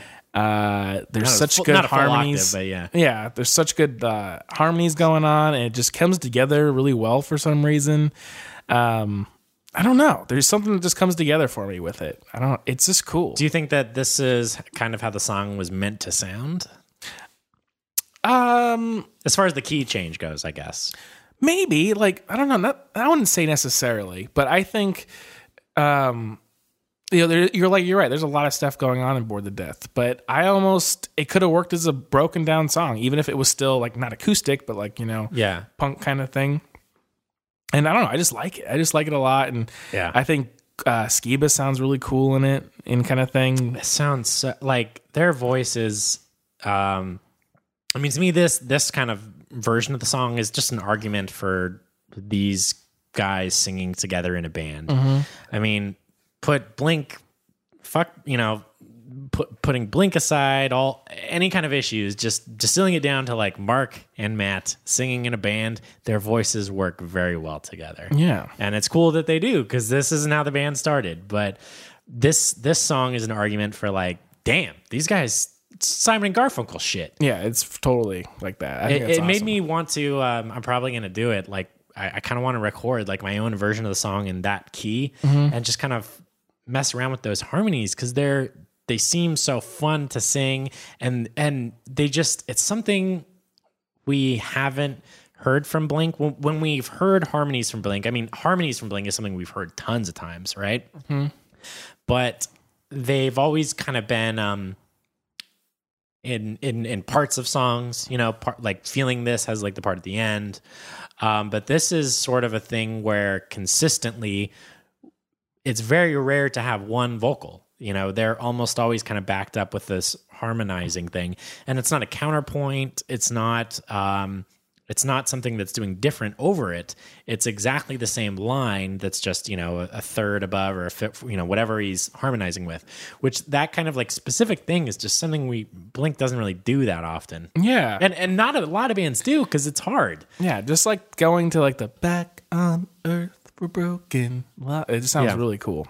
It's lost and Mark is doing the main melody, and then Matt is just up there, like lost and couldn't, like and I think hearing it, like fast. Hearing that without the backing tracks and just all the fucking shit going on, it's just like, well, one of your initial problems with Bored to Death was the whoa-ohs. That stuff's grown on me a lot though, but. Yeah, I was wondering how you felt about it, because the woes are still there, but it is this more raw. Yeah, and you can hear the audience in the background, kind of, and it just sort of works. The audience doing it is pretty nice. Yeah, it's cool. It feels like legitimate, and even Matt throws a little joke at Mark.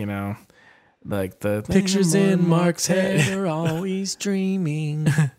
Yeah, it's cool. It's a cool little thing. Like It would have been cool to even have more acoustic songs on this thing. That'd be a cool album, just like an acoustic fucking Blink. Alkaline Trio did that. They did, I think it's called Damnesia. I'm actually, I mean, it's probably more of a novelty thing, meant to be that way anyway, but I've never been a big fan of that. But every once in a while it works, and it's that this works for me. It's like there's a time and a place for it. And it's cool. It's cool when they put it. It's kind of boring sometimes when bands, I think, just do acoustic versions of the song.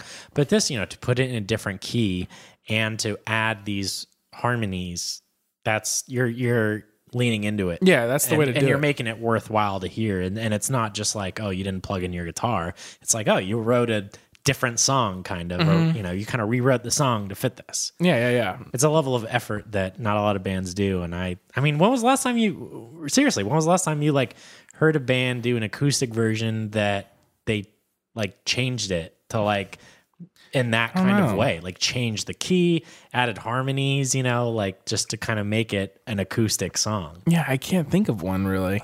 All I'm thinking in my head is Mixtape by Brand New. I got $20 bills, says no one's ever seen you without makeup. And then you have, and you know that I'm a sucker for anything acoustic. Yeah, that whole thing. Yeah. So that's just, I don't know. Do you? Yeah, just a sucker for it. Guess you're a sucker. Well, that's the deluxe album. Yeah. It's a lot to take in. It is a lot to take Especially if you haven't heard California Deluxe and had to take in all these songs. I don't know how you can do it. Yeah, I mean, I see why they didn't just release this all at once. And I see why they didn't do this as a deluxe album, because I think they are kind of treading, you can kind of,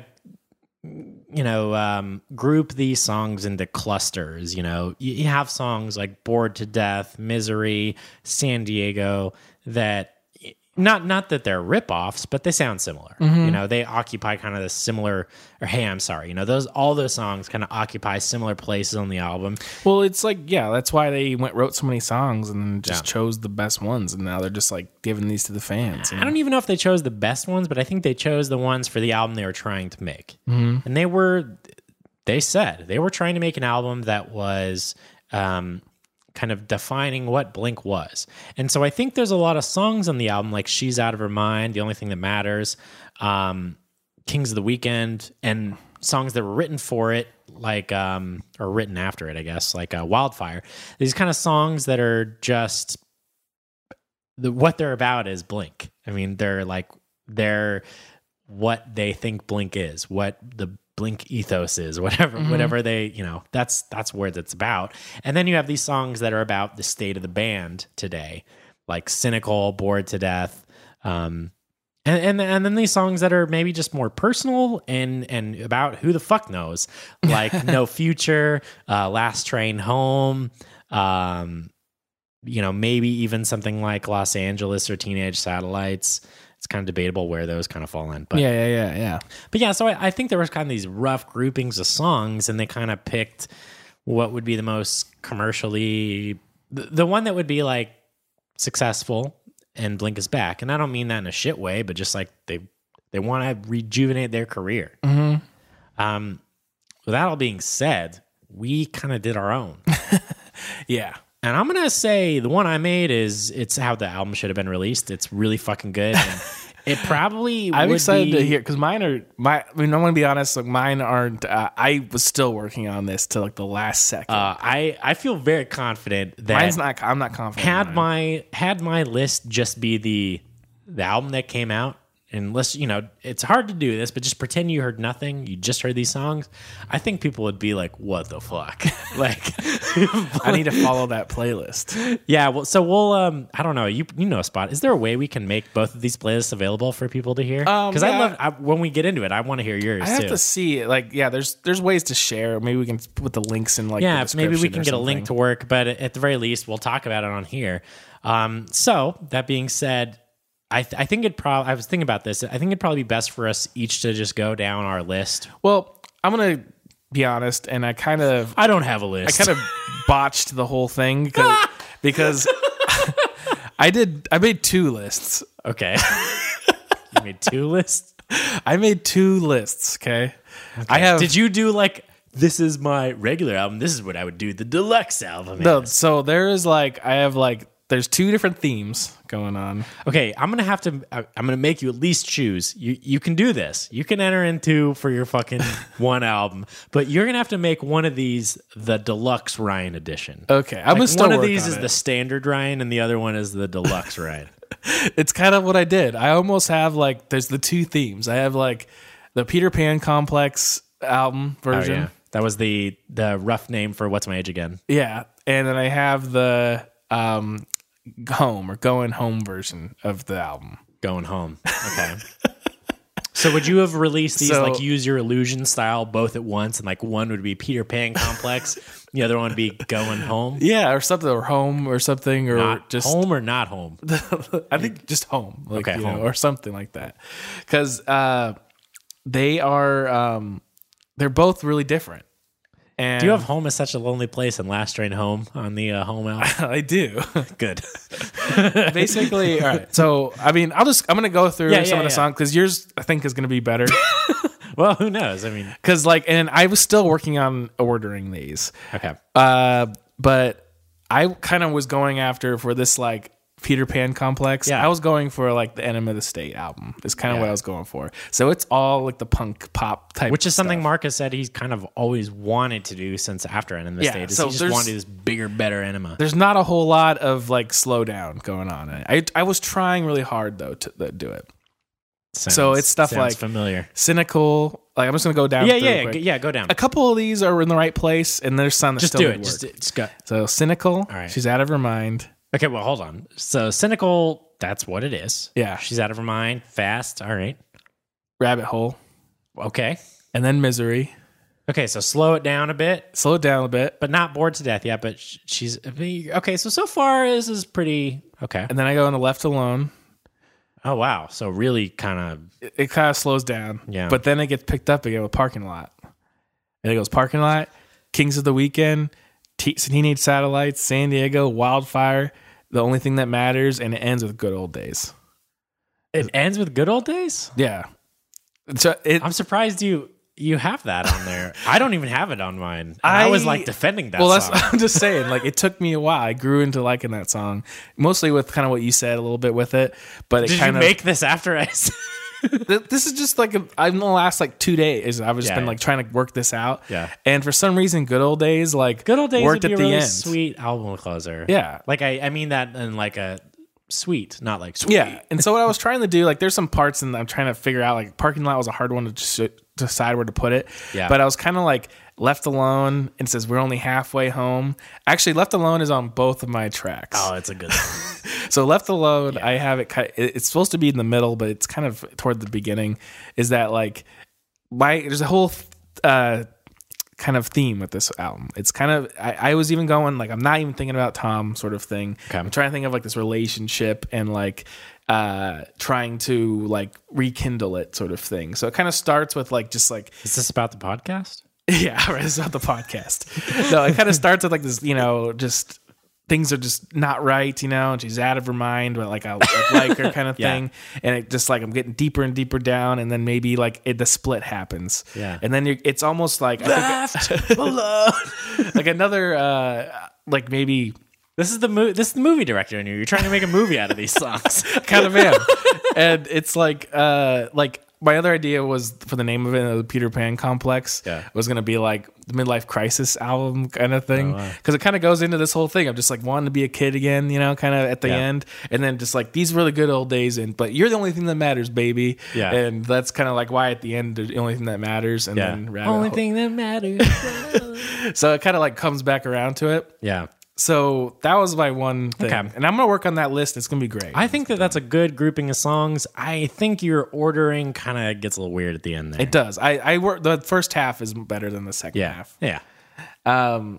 So I'll just go through this other one, the Home one. This is where I put like all the like the poppy stuff. I put like the weird songs on here, and I feel like this is what out of California they wanted to rekindle the Blink spirit. Yeah. This is almost like I think would have been like the after Dogs Eating Dogs, or maybe after self-titled kind of Blink in a way. Okay. Kind of thing. So maybe them not self-consciously looking backwards, but just what they would have done. Yeah. Okay. So it has stuff like I have Bored to Death on there. Is that it starts with Bored to It Death? starts with Bored to Death. All right. I didn't at first, but I ended up. So No, that's cool. I like that. basically I think it's a cool lot of the songs I was like, oh, I realize is all low tempo. I need some No, mix to it. I think Bored to Death is a pretty interesting start. That's kind of cool. Los Angeles, Sober. It's almost like the Bored to original Death to album. Los Angeles. Yeah. So I'm 2 tracks deep, and I've heard that's Yeah. And then it goes into like I still need to figure out the order for this one's why all did you? fucked What's up. your thinking on Los Angeles there? Because I know you're not that into the song. I was just thinking like As number 2, Bored even. to Death was a hard one to put, and I was just like, this is supposed to be like an intro kind of thing. It's almost like the theme of the whole thing. Yeah. And because I had Los Angeles first for a long time, to be honest. It's the first track. Wow. Yeah. Just because of sort of the lyrics and being the band is all here in Los Angeles kind of thing. Kind of, yeah. And, or maybe just like it's like just this build up sort of weird intro sort of thing, like unexpected. I had Sober too for the beginning for As a the while. beginning? Yeah, like I don't know. No, I messed up. Like I don't know. And then but I'm just imagining like the record like I know I messed up in it. like I tried this one the things are all screwed up. I still haven't figured it all out, but these are the songs on it. Like I have Bottom of the Ocean, Hey I'm Sorry, Home is Such a Lonely Place, Last Train Home, Left Alone, California, Long Lost Feeling, Don't Mean Anything, and 6-8 are all on here. 6/8's the end. But I like I said, I'm like all messed up in the order. But all those songs are on there, and That's eventually, interesting, yeah. like so, I think What's your thought on 6/8 being on that? I think that one is more closer to Los Angeles than it is to like the pop punk kind of thing.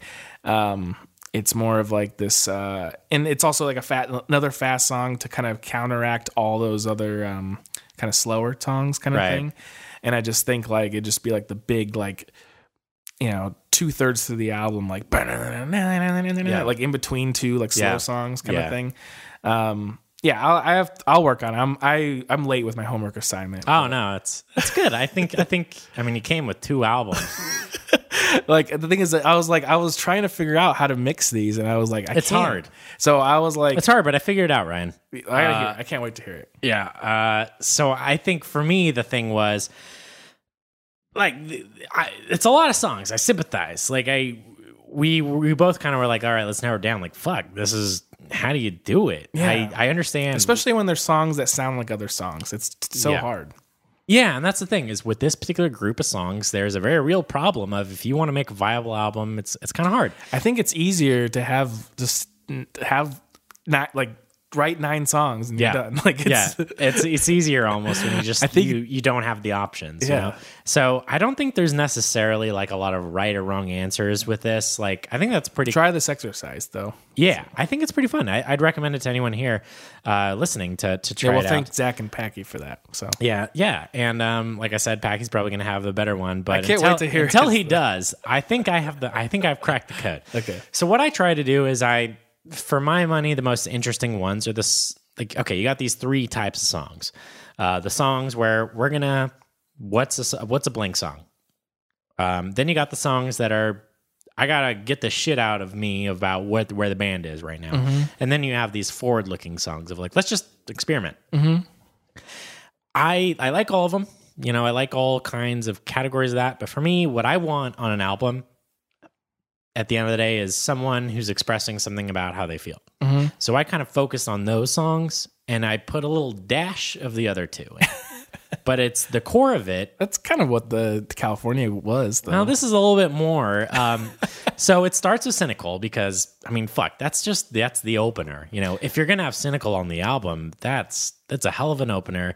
It's great. It's also very much like, hello, I'm Mark Hoppus. Like I am a voice who's expressing my opinion on this matter. It's a great right opening. now. Yeah, You don't have to know anything about Blink, but it's like I'm right now. I'm going to tell you, like, I'm having a hard time feeling like I should be making music right now because shit's going on. You know, I'm making this as you go on my Spotify. oh, I have a Spotify playlist made. I could, so after Cynical, I go straight into Parking Lot.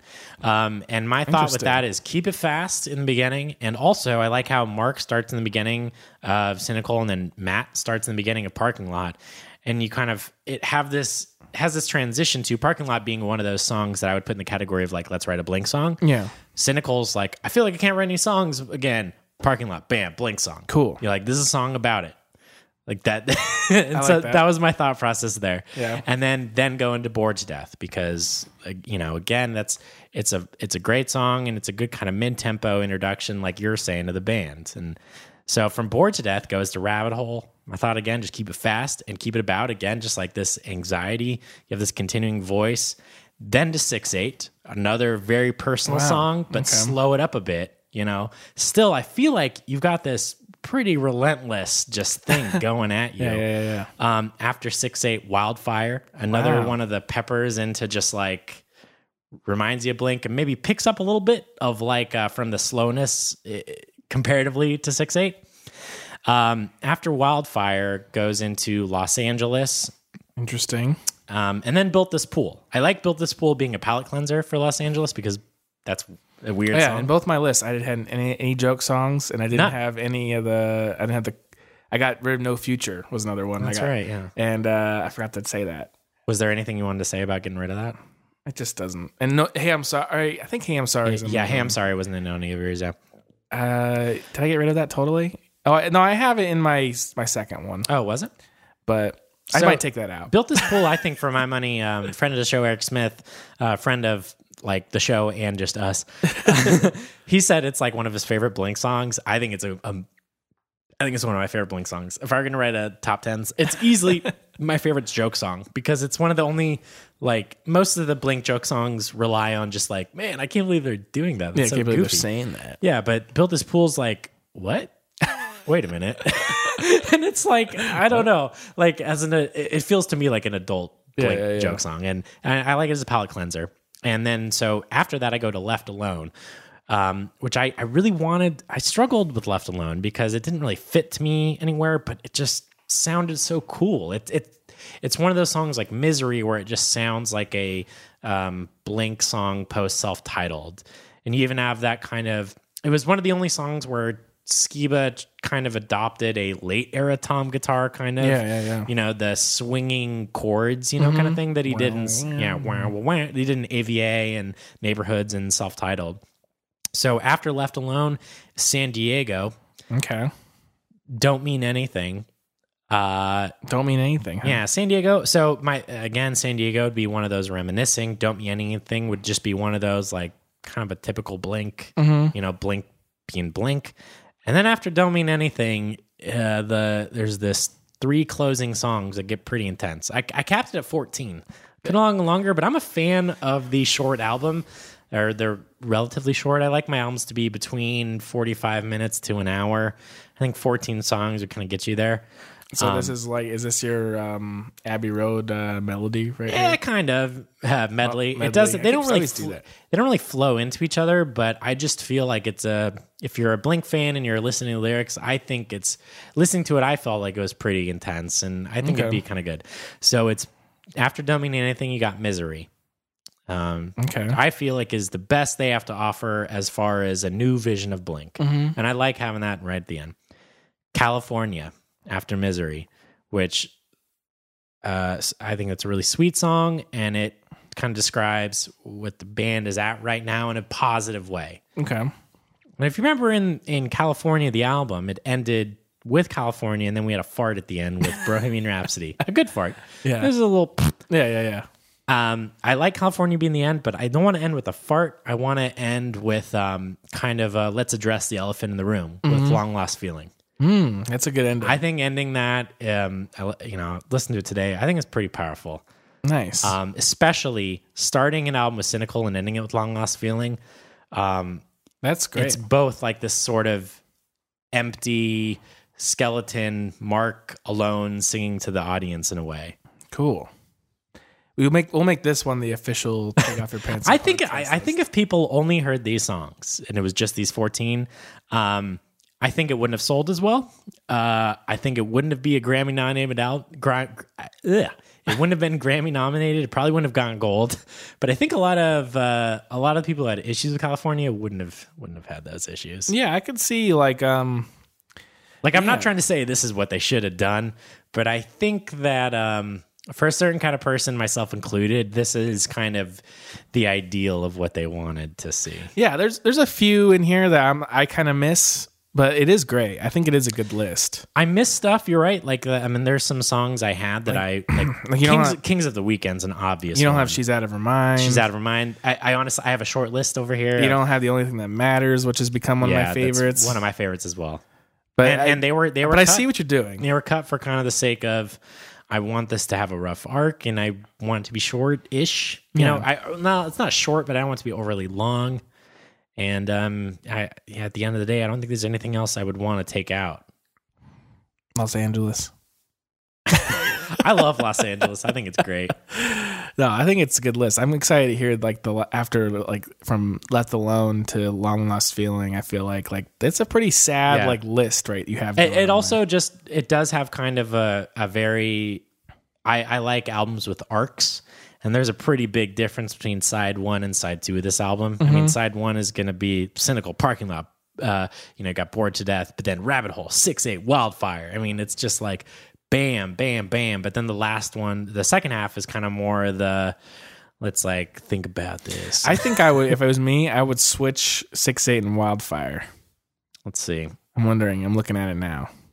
Yeah, I could see that. My thought was 6/8 going into Los Angeles would be a little bit too mid-tempo for my taste.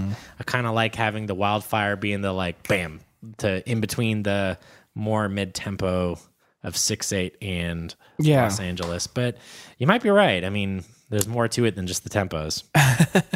I'm just kind of thinking about it as far as it just between those two songs, it doesn't seem like it makes sense. Well, so you're talking about medley and songs going into other songs. The only thing I do want to mention, San Diego Don't Mean Anything in Misery. If you listen to those back to back, they all this came up to me because people were complaining that they sounded similar. I was like, fuck, let's lean into it. So San Diego, the intro and outro kind of goes into the intro to Don't Mean Anything. That's not really, we talked about the song starts out with this clean guitar, but it picks up pretty quickly. So you have this bleed into the next song and it repeats, but it doesn't sound repetitive because it's in the context of the song, it's pretty much just the beginning. And then Misery also has that, but when it does have it, it's in the background and affected to be far away, so it's almost like the ghost of the last song you heard kind of thing. I think I see what you mean there. That's a cool idea, but it's almost like Bored to Death should be down there too. Maybe that'd be a lot though. Too many times. Third time 3 times is 4 times. Yeah, there's rule of threes. Yeah, rule of threes, man. Jesus Christ. So I think at the end of the day, though, what's kind of fun about this is there's a shit ton of Blink songs. So much so that for fun now we can come up with alternate versions of the album. Yeah, I did 1.5, but I'm gonna work on those and maybe I'll come back next episode maybe with some fine tune. I think it was hard. I was pulling my hair out trying to figure this out. It is. It's tough. I mean, it's tough, and also I think there's lots of viable options. There's kind of pretty dope arrangements you could make. You could make an album of these songs that's total pop. Yeah, just a half an hour, just pop punk craziness type of thing. Yeah, or you can make an album that's just pop punk craziness, joke songs, like a 30-minute Joyce Manor album. Yeah, with 10 songs on it. It's pretty cool.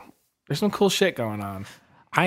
What did you say? One thing I wanted to say is where do you expect Blink to go next after this kind of thing? Well, this is probably gonna be it for Blink, I assume. I don't know. So Alkaline Trio's I assume they're going to do an album next. Mark and Travis is probably going to take the time to do some stuff. Mark is probably going to take time to do some stuff as well. So I'm just assuming the next Blink music we get is going to be at the earliest a year from now. Realistically, probably 2. It's probably 2 years. 2? I bet. I say 2 only because even with everything that's going on, it sounds like they're pretty committed at this point. And they're pretty serious that this is their job and all parties are on board with that. So I'd be kind of surprised if we don't hear new music in 4 years. I think 2 to 4 years is probably the window for the next. 4 is a little long. I think that's 2 that's in line with a lot of bands though now. I mean, I don't know. it matters who you're talking about, but I think 2 is like going to be the key picture. If they go too much longer than that, people will forget again, and they'll need to do another California. That's true. So what do you think that they'll? I think like them playing the songs live, and then people seeing them kind of like people gravitating towards songs like Cynical and stuff. Seems like that's one of the coolest songs on the album, and I kind of think that will. Hopefully they kind of lean into that, but there's also some interesting stuff going on, like we discovered on this one that like. Do you think they'll stick with Feldman? That's interesting. I could see them for sure because he did such a good job. I mean, through their eyes, he really brought something to it. I think he did a great job. Yeah, they're always talking about Feldman, and I think that they would be probably letting him down if they didn't like use him again. Yeah, I like to hear something different, and just to be like you don't like him so much that you want to hear more of his. Yeah, I think I could. I mean, I like it, and it, like we've talked about since like the first time we like probably sat down and talked about like Bored to Death, which is like the second episode. Is it like the vocals are like the high point of the thing? Yeah, I just wish they would ding that. I love a lot of things about Feldman's production, and I really do. Like, I think that he has a sound unlike anyone else has been able to get out of Travis's drum set that's just good. Like, it just sounds like ear candy. It's so fucking good. And I think the tones he's gotten out of Mark's bass are amazing. Yeah. And I think the tones he's gotten out of Matt's guitar are really good. I just think it's not loud enough. Yeah, it's not mixed like and that might not even be him, because who knows how much he's involved with the mixing. Well, I'm sure producing the album, Yeah, that's maybe true. for the mastering too. So I wouldn't mind it if they worked with John again. I'd actually kind of like it even because he has kind of proven himself to be the guitars that were on the Jerry Finn Blink albums didn't sound like your typical modern rock guitars, that can kind of sound boring and just, I think like modern rock music has a tendency to sound like the Foo Fighters guitar where it just sort of sounds like sludge. It could be the most boring sound in the world. And there was something that popped this like wet. Yeah, in my mind, I always thought it was like a wet sound to Tom's guitars on the palm muting and just that really intense, open strumming, loud distorted sound. Feldman has done a good job in my mind of getting those sounds. Just need to crank the volume up a bit more. Yeah, I think I'm just like, it'd be interesting if they, if you put Bored to Death on next to Stay Together for the Kids, it's pretty obvious how different the vocals are and the guitars are in those two songs. It's pretty crazy. Yeah, I think I just like this. I mean, like we said, we like them getting weird, and they got weird in a few of these deluxe songs and stuff, and get weird with the next production person. And so if you want one song to be the template for, let's do 3 songs. Okay. They got to pick 3 songs to kind of be the starting points for the next. I think Cynical, probably number 1. Yeah, same for me. Let's see. San Diego, maybe a little bit. What about San Diego?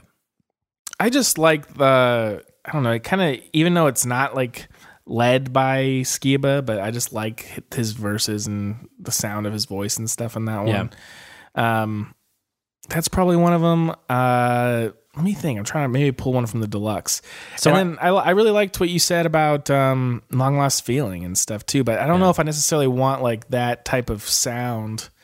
And I don't think you'd be able to replicate this again. That's kind of for me as well. Just sort of its own thing. I don't know if there's anything from there I want again. It's a time and a place, and like for example, the lack of guitar. I don't want a lack of guitar in my typical Blink song, but it fits for me for there. That's a hard question because there's things I like about all of them, but there's So I would say Cynical would be an obvious one. I want them to look at and just kind of like what works in this song. I think a good one to look at would be Hey, I'm Sorry. For the reason I mentioned earlier, just like, not so much like this is a song, let's model it, but like, let's revisit some of these things because I think there's some pretty good ideas in that song that just weren't ever realized. And then maybe another one I would go to is 6/8.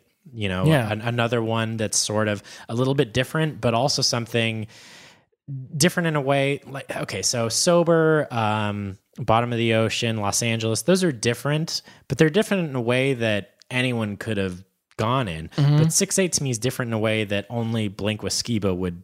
Yeah, that's what that sounds like, Mm-hmm. So, what's that one? I want them to focus on the things that now they've done Blink. Let's focus on what makes this group of 3 people unique, and what does this group of 3 people right now have to say. Yeah, maybe more like Last Train Home would maybe be one too. Yeah, you had that Skiba voice in the beginning and stuff, and every time I feel the love, there's only time something I will die for. Chorus aside, I think that'd be cool too, and the idea of let's do riffs as the center of a song, but that's a riff Tom wouldn't have written, So let's Skiba, let's try. Maybe that'd be a cool exercise for him, just like a songwriting. Like, let me try writing songs based around riffs, which isn't something he does. Yeah, I think while I love like songs like Parking Lot and Only Thing That Matters and Kings of the Weekend, I almost like, got off on it with this, and now I think I'm ready for like, get weirder with it and stuff too. All right, so I think that closes the books on our version of the what should we call this, by the way? Like our California Redux? That's what I call my playlist. I called it California Reworked, and then I gave it its own titles. Remember, I said like, oh yeah, California Reworked, Peter Pan Complex, something like that. That's a deep cut. Viking Wizard, Viking Eyes, or something.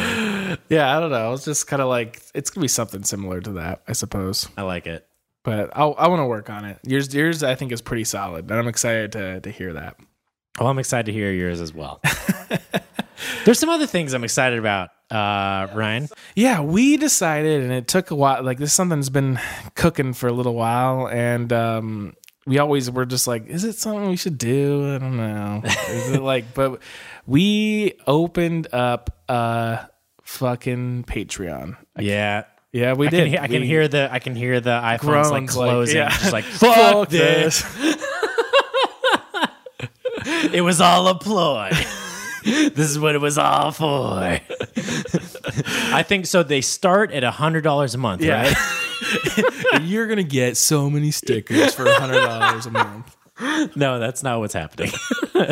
No, there was actually, I think when we first started, someone asked about this. Like, it was like a Facebook comment or something like, hey, you guys have a Patreon? I don't mind. I want this all the time.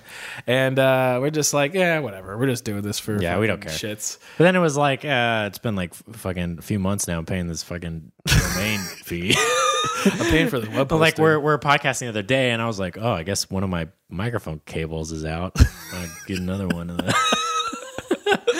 So we decided to make one. A lot of podcasts have them, and you always hate to say ask for money, and it's not really what we're doing, I suppose. But we kind of are, I suppose. Yeah, no, I mean we basically we're gonna have a few options, and they're all pretty cheap, and the idea is like, hey, if you can throw us a couple bucks, like the idea, what we just want to cover, like the costs of doing stuff. Yeah, we just want to cover the hosting and do this as often as possible. And we also kind of want to, like, I think it'd be kind of cool to just have this little community within the podcast of just hardcore Blink fans talking about shit. So along those lines, like the kind of things we have for the first one is just like we want to basically open up like a Discord channel where you'll be able to, we'll all be able to talk to each other all the time, kind of thing, and just like pop in there every once in a while. And the idea was to possibly, like when we record, to just like have it open on Discord so people can even listen live. Yeah. So we'll try to live. I'm sure we will. We'll just live do the podcast. Yeah. And what'll be kind of funny about that is you'll hear if any, I assume not a lot of people will listen, but if anyone does want to listen, you'll hear that we do take stuff out. And so you'll get to hear that stuff, when Ryan goes on one of his, racist tirades that I have to cut out all the time. Yeah. And then And then also one of the tiers is to do an extra episode each month, a bonus. Yeah, I mean that's sort of like our, like I said, where this isn't very high. So I think like our ultimate deluxe super VIP is like $5 a month. Well, it's like $1 is like for the Patreon, $2 for the extra. $2, yeah, $2 is the pod extra podcast, and the idea for that is like. Maybe we won't talk about Blink-182. Yeah, and so it'll be an extra podcast a month. Probably, it's not going to be any shorter. It's going to be as long as our regular podcast, edited the same and everything like that. About who the fuck knows?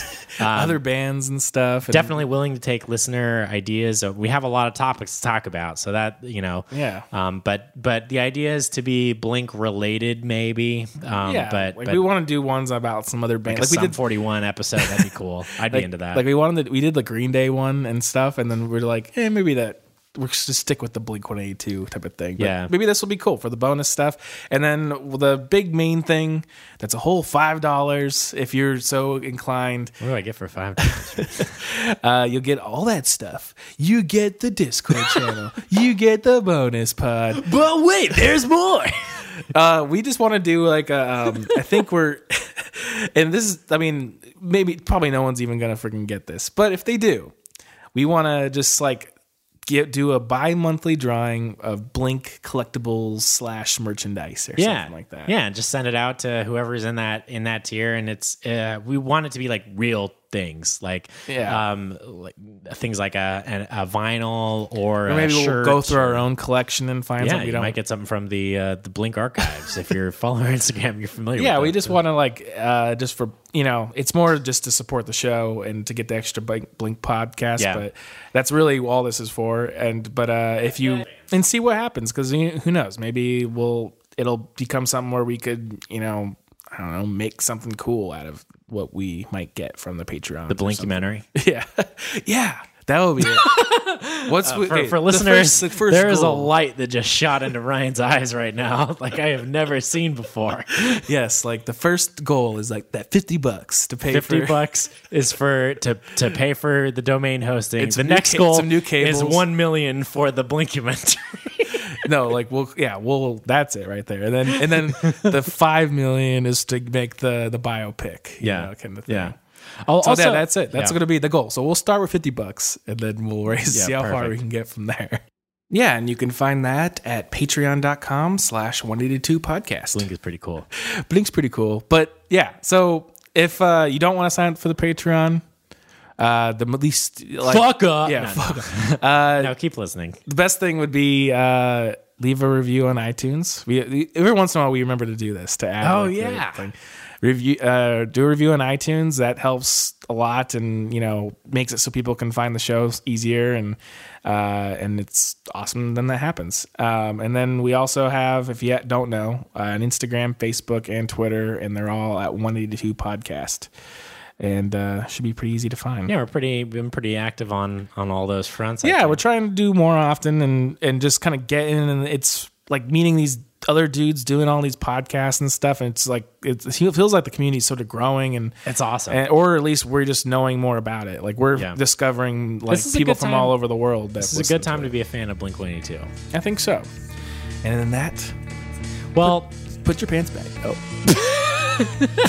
I mean, you can't just go into it like that. Yeah, I like what you said. This is a good time to be Blink-182. And then I was just like, put your pants back on.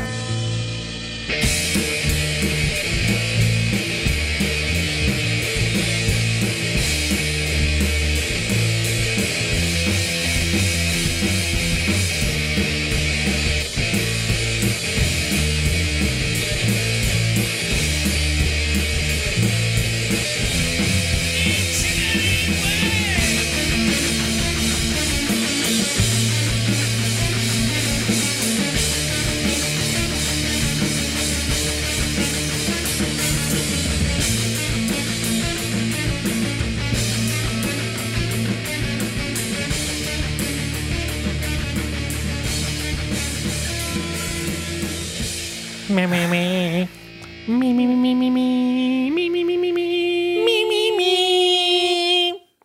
Perfect. Look at this label. Isn't that a cool label? That's pretty dope, hell.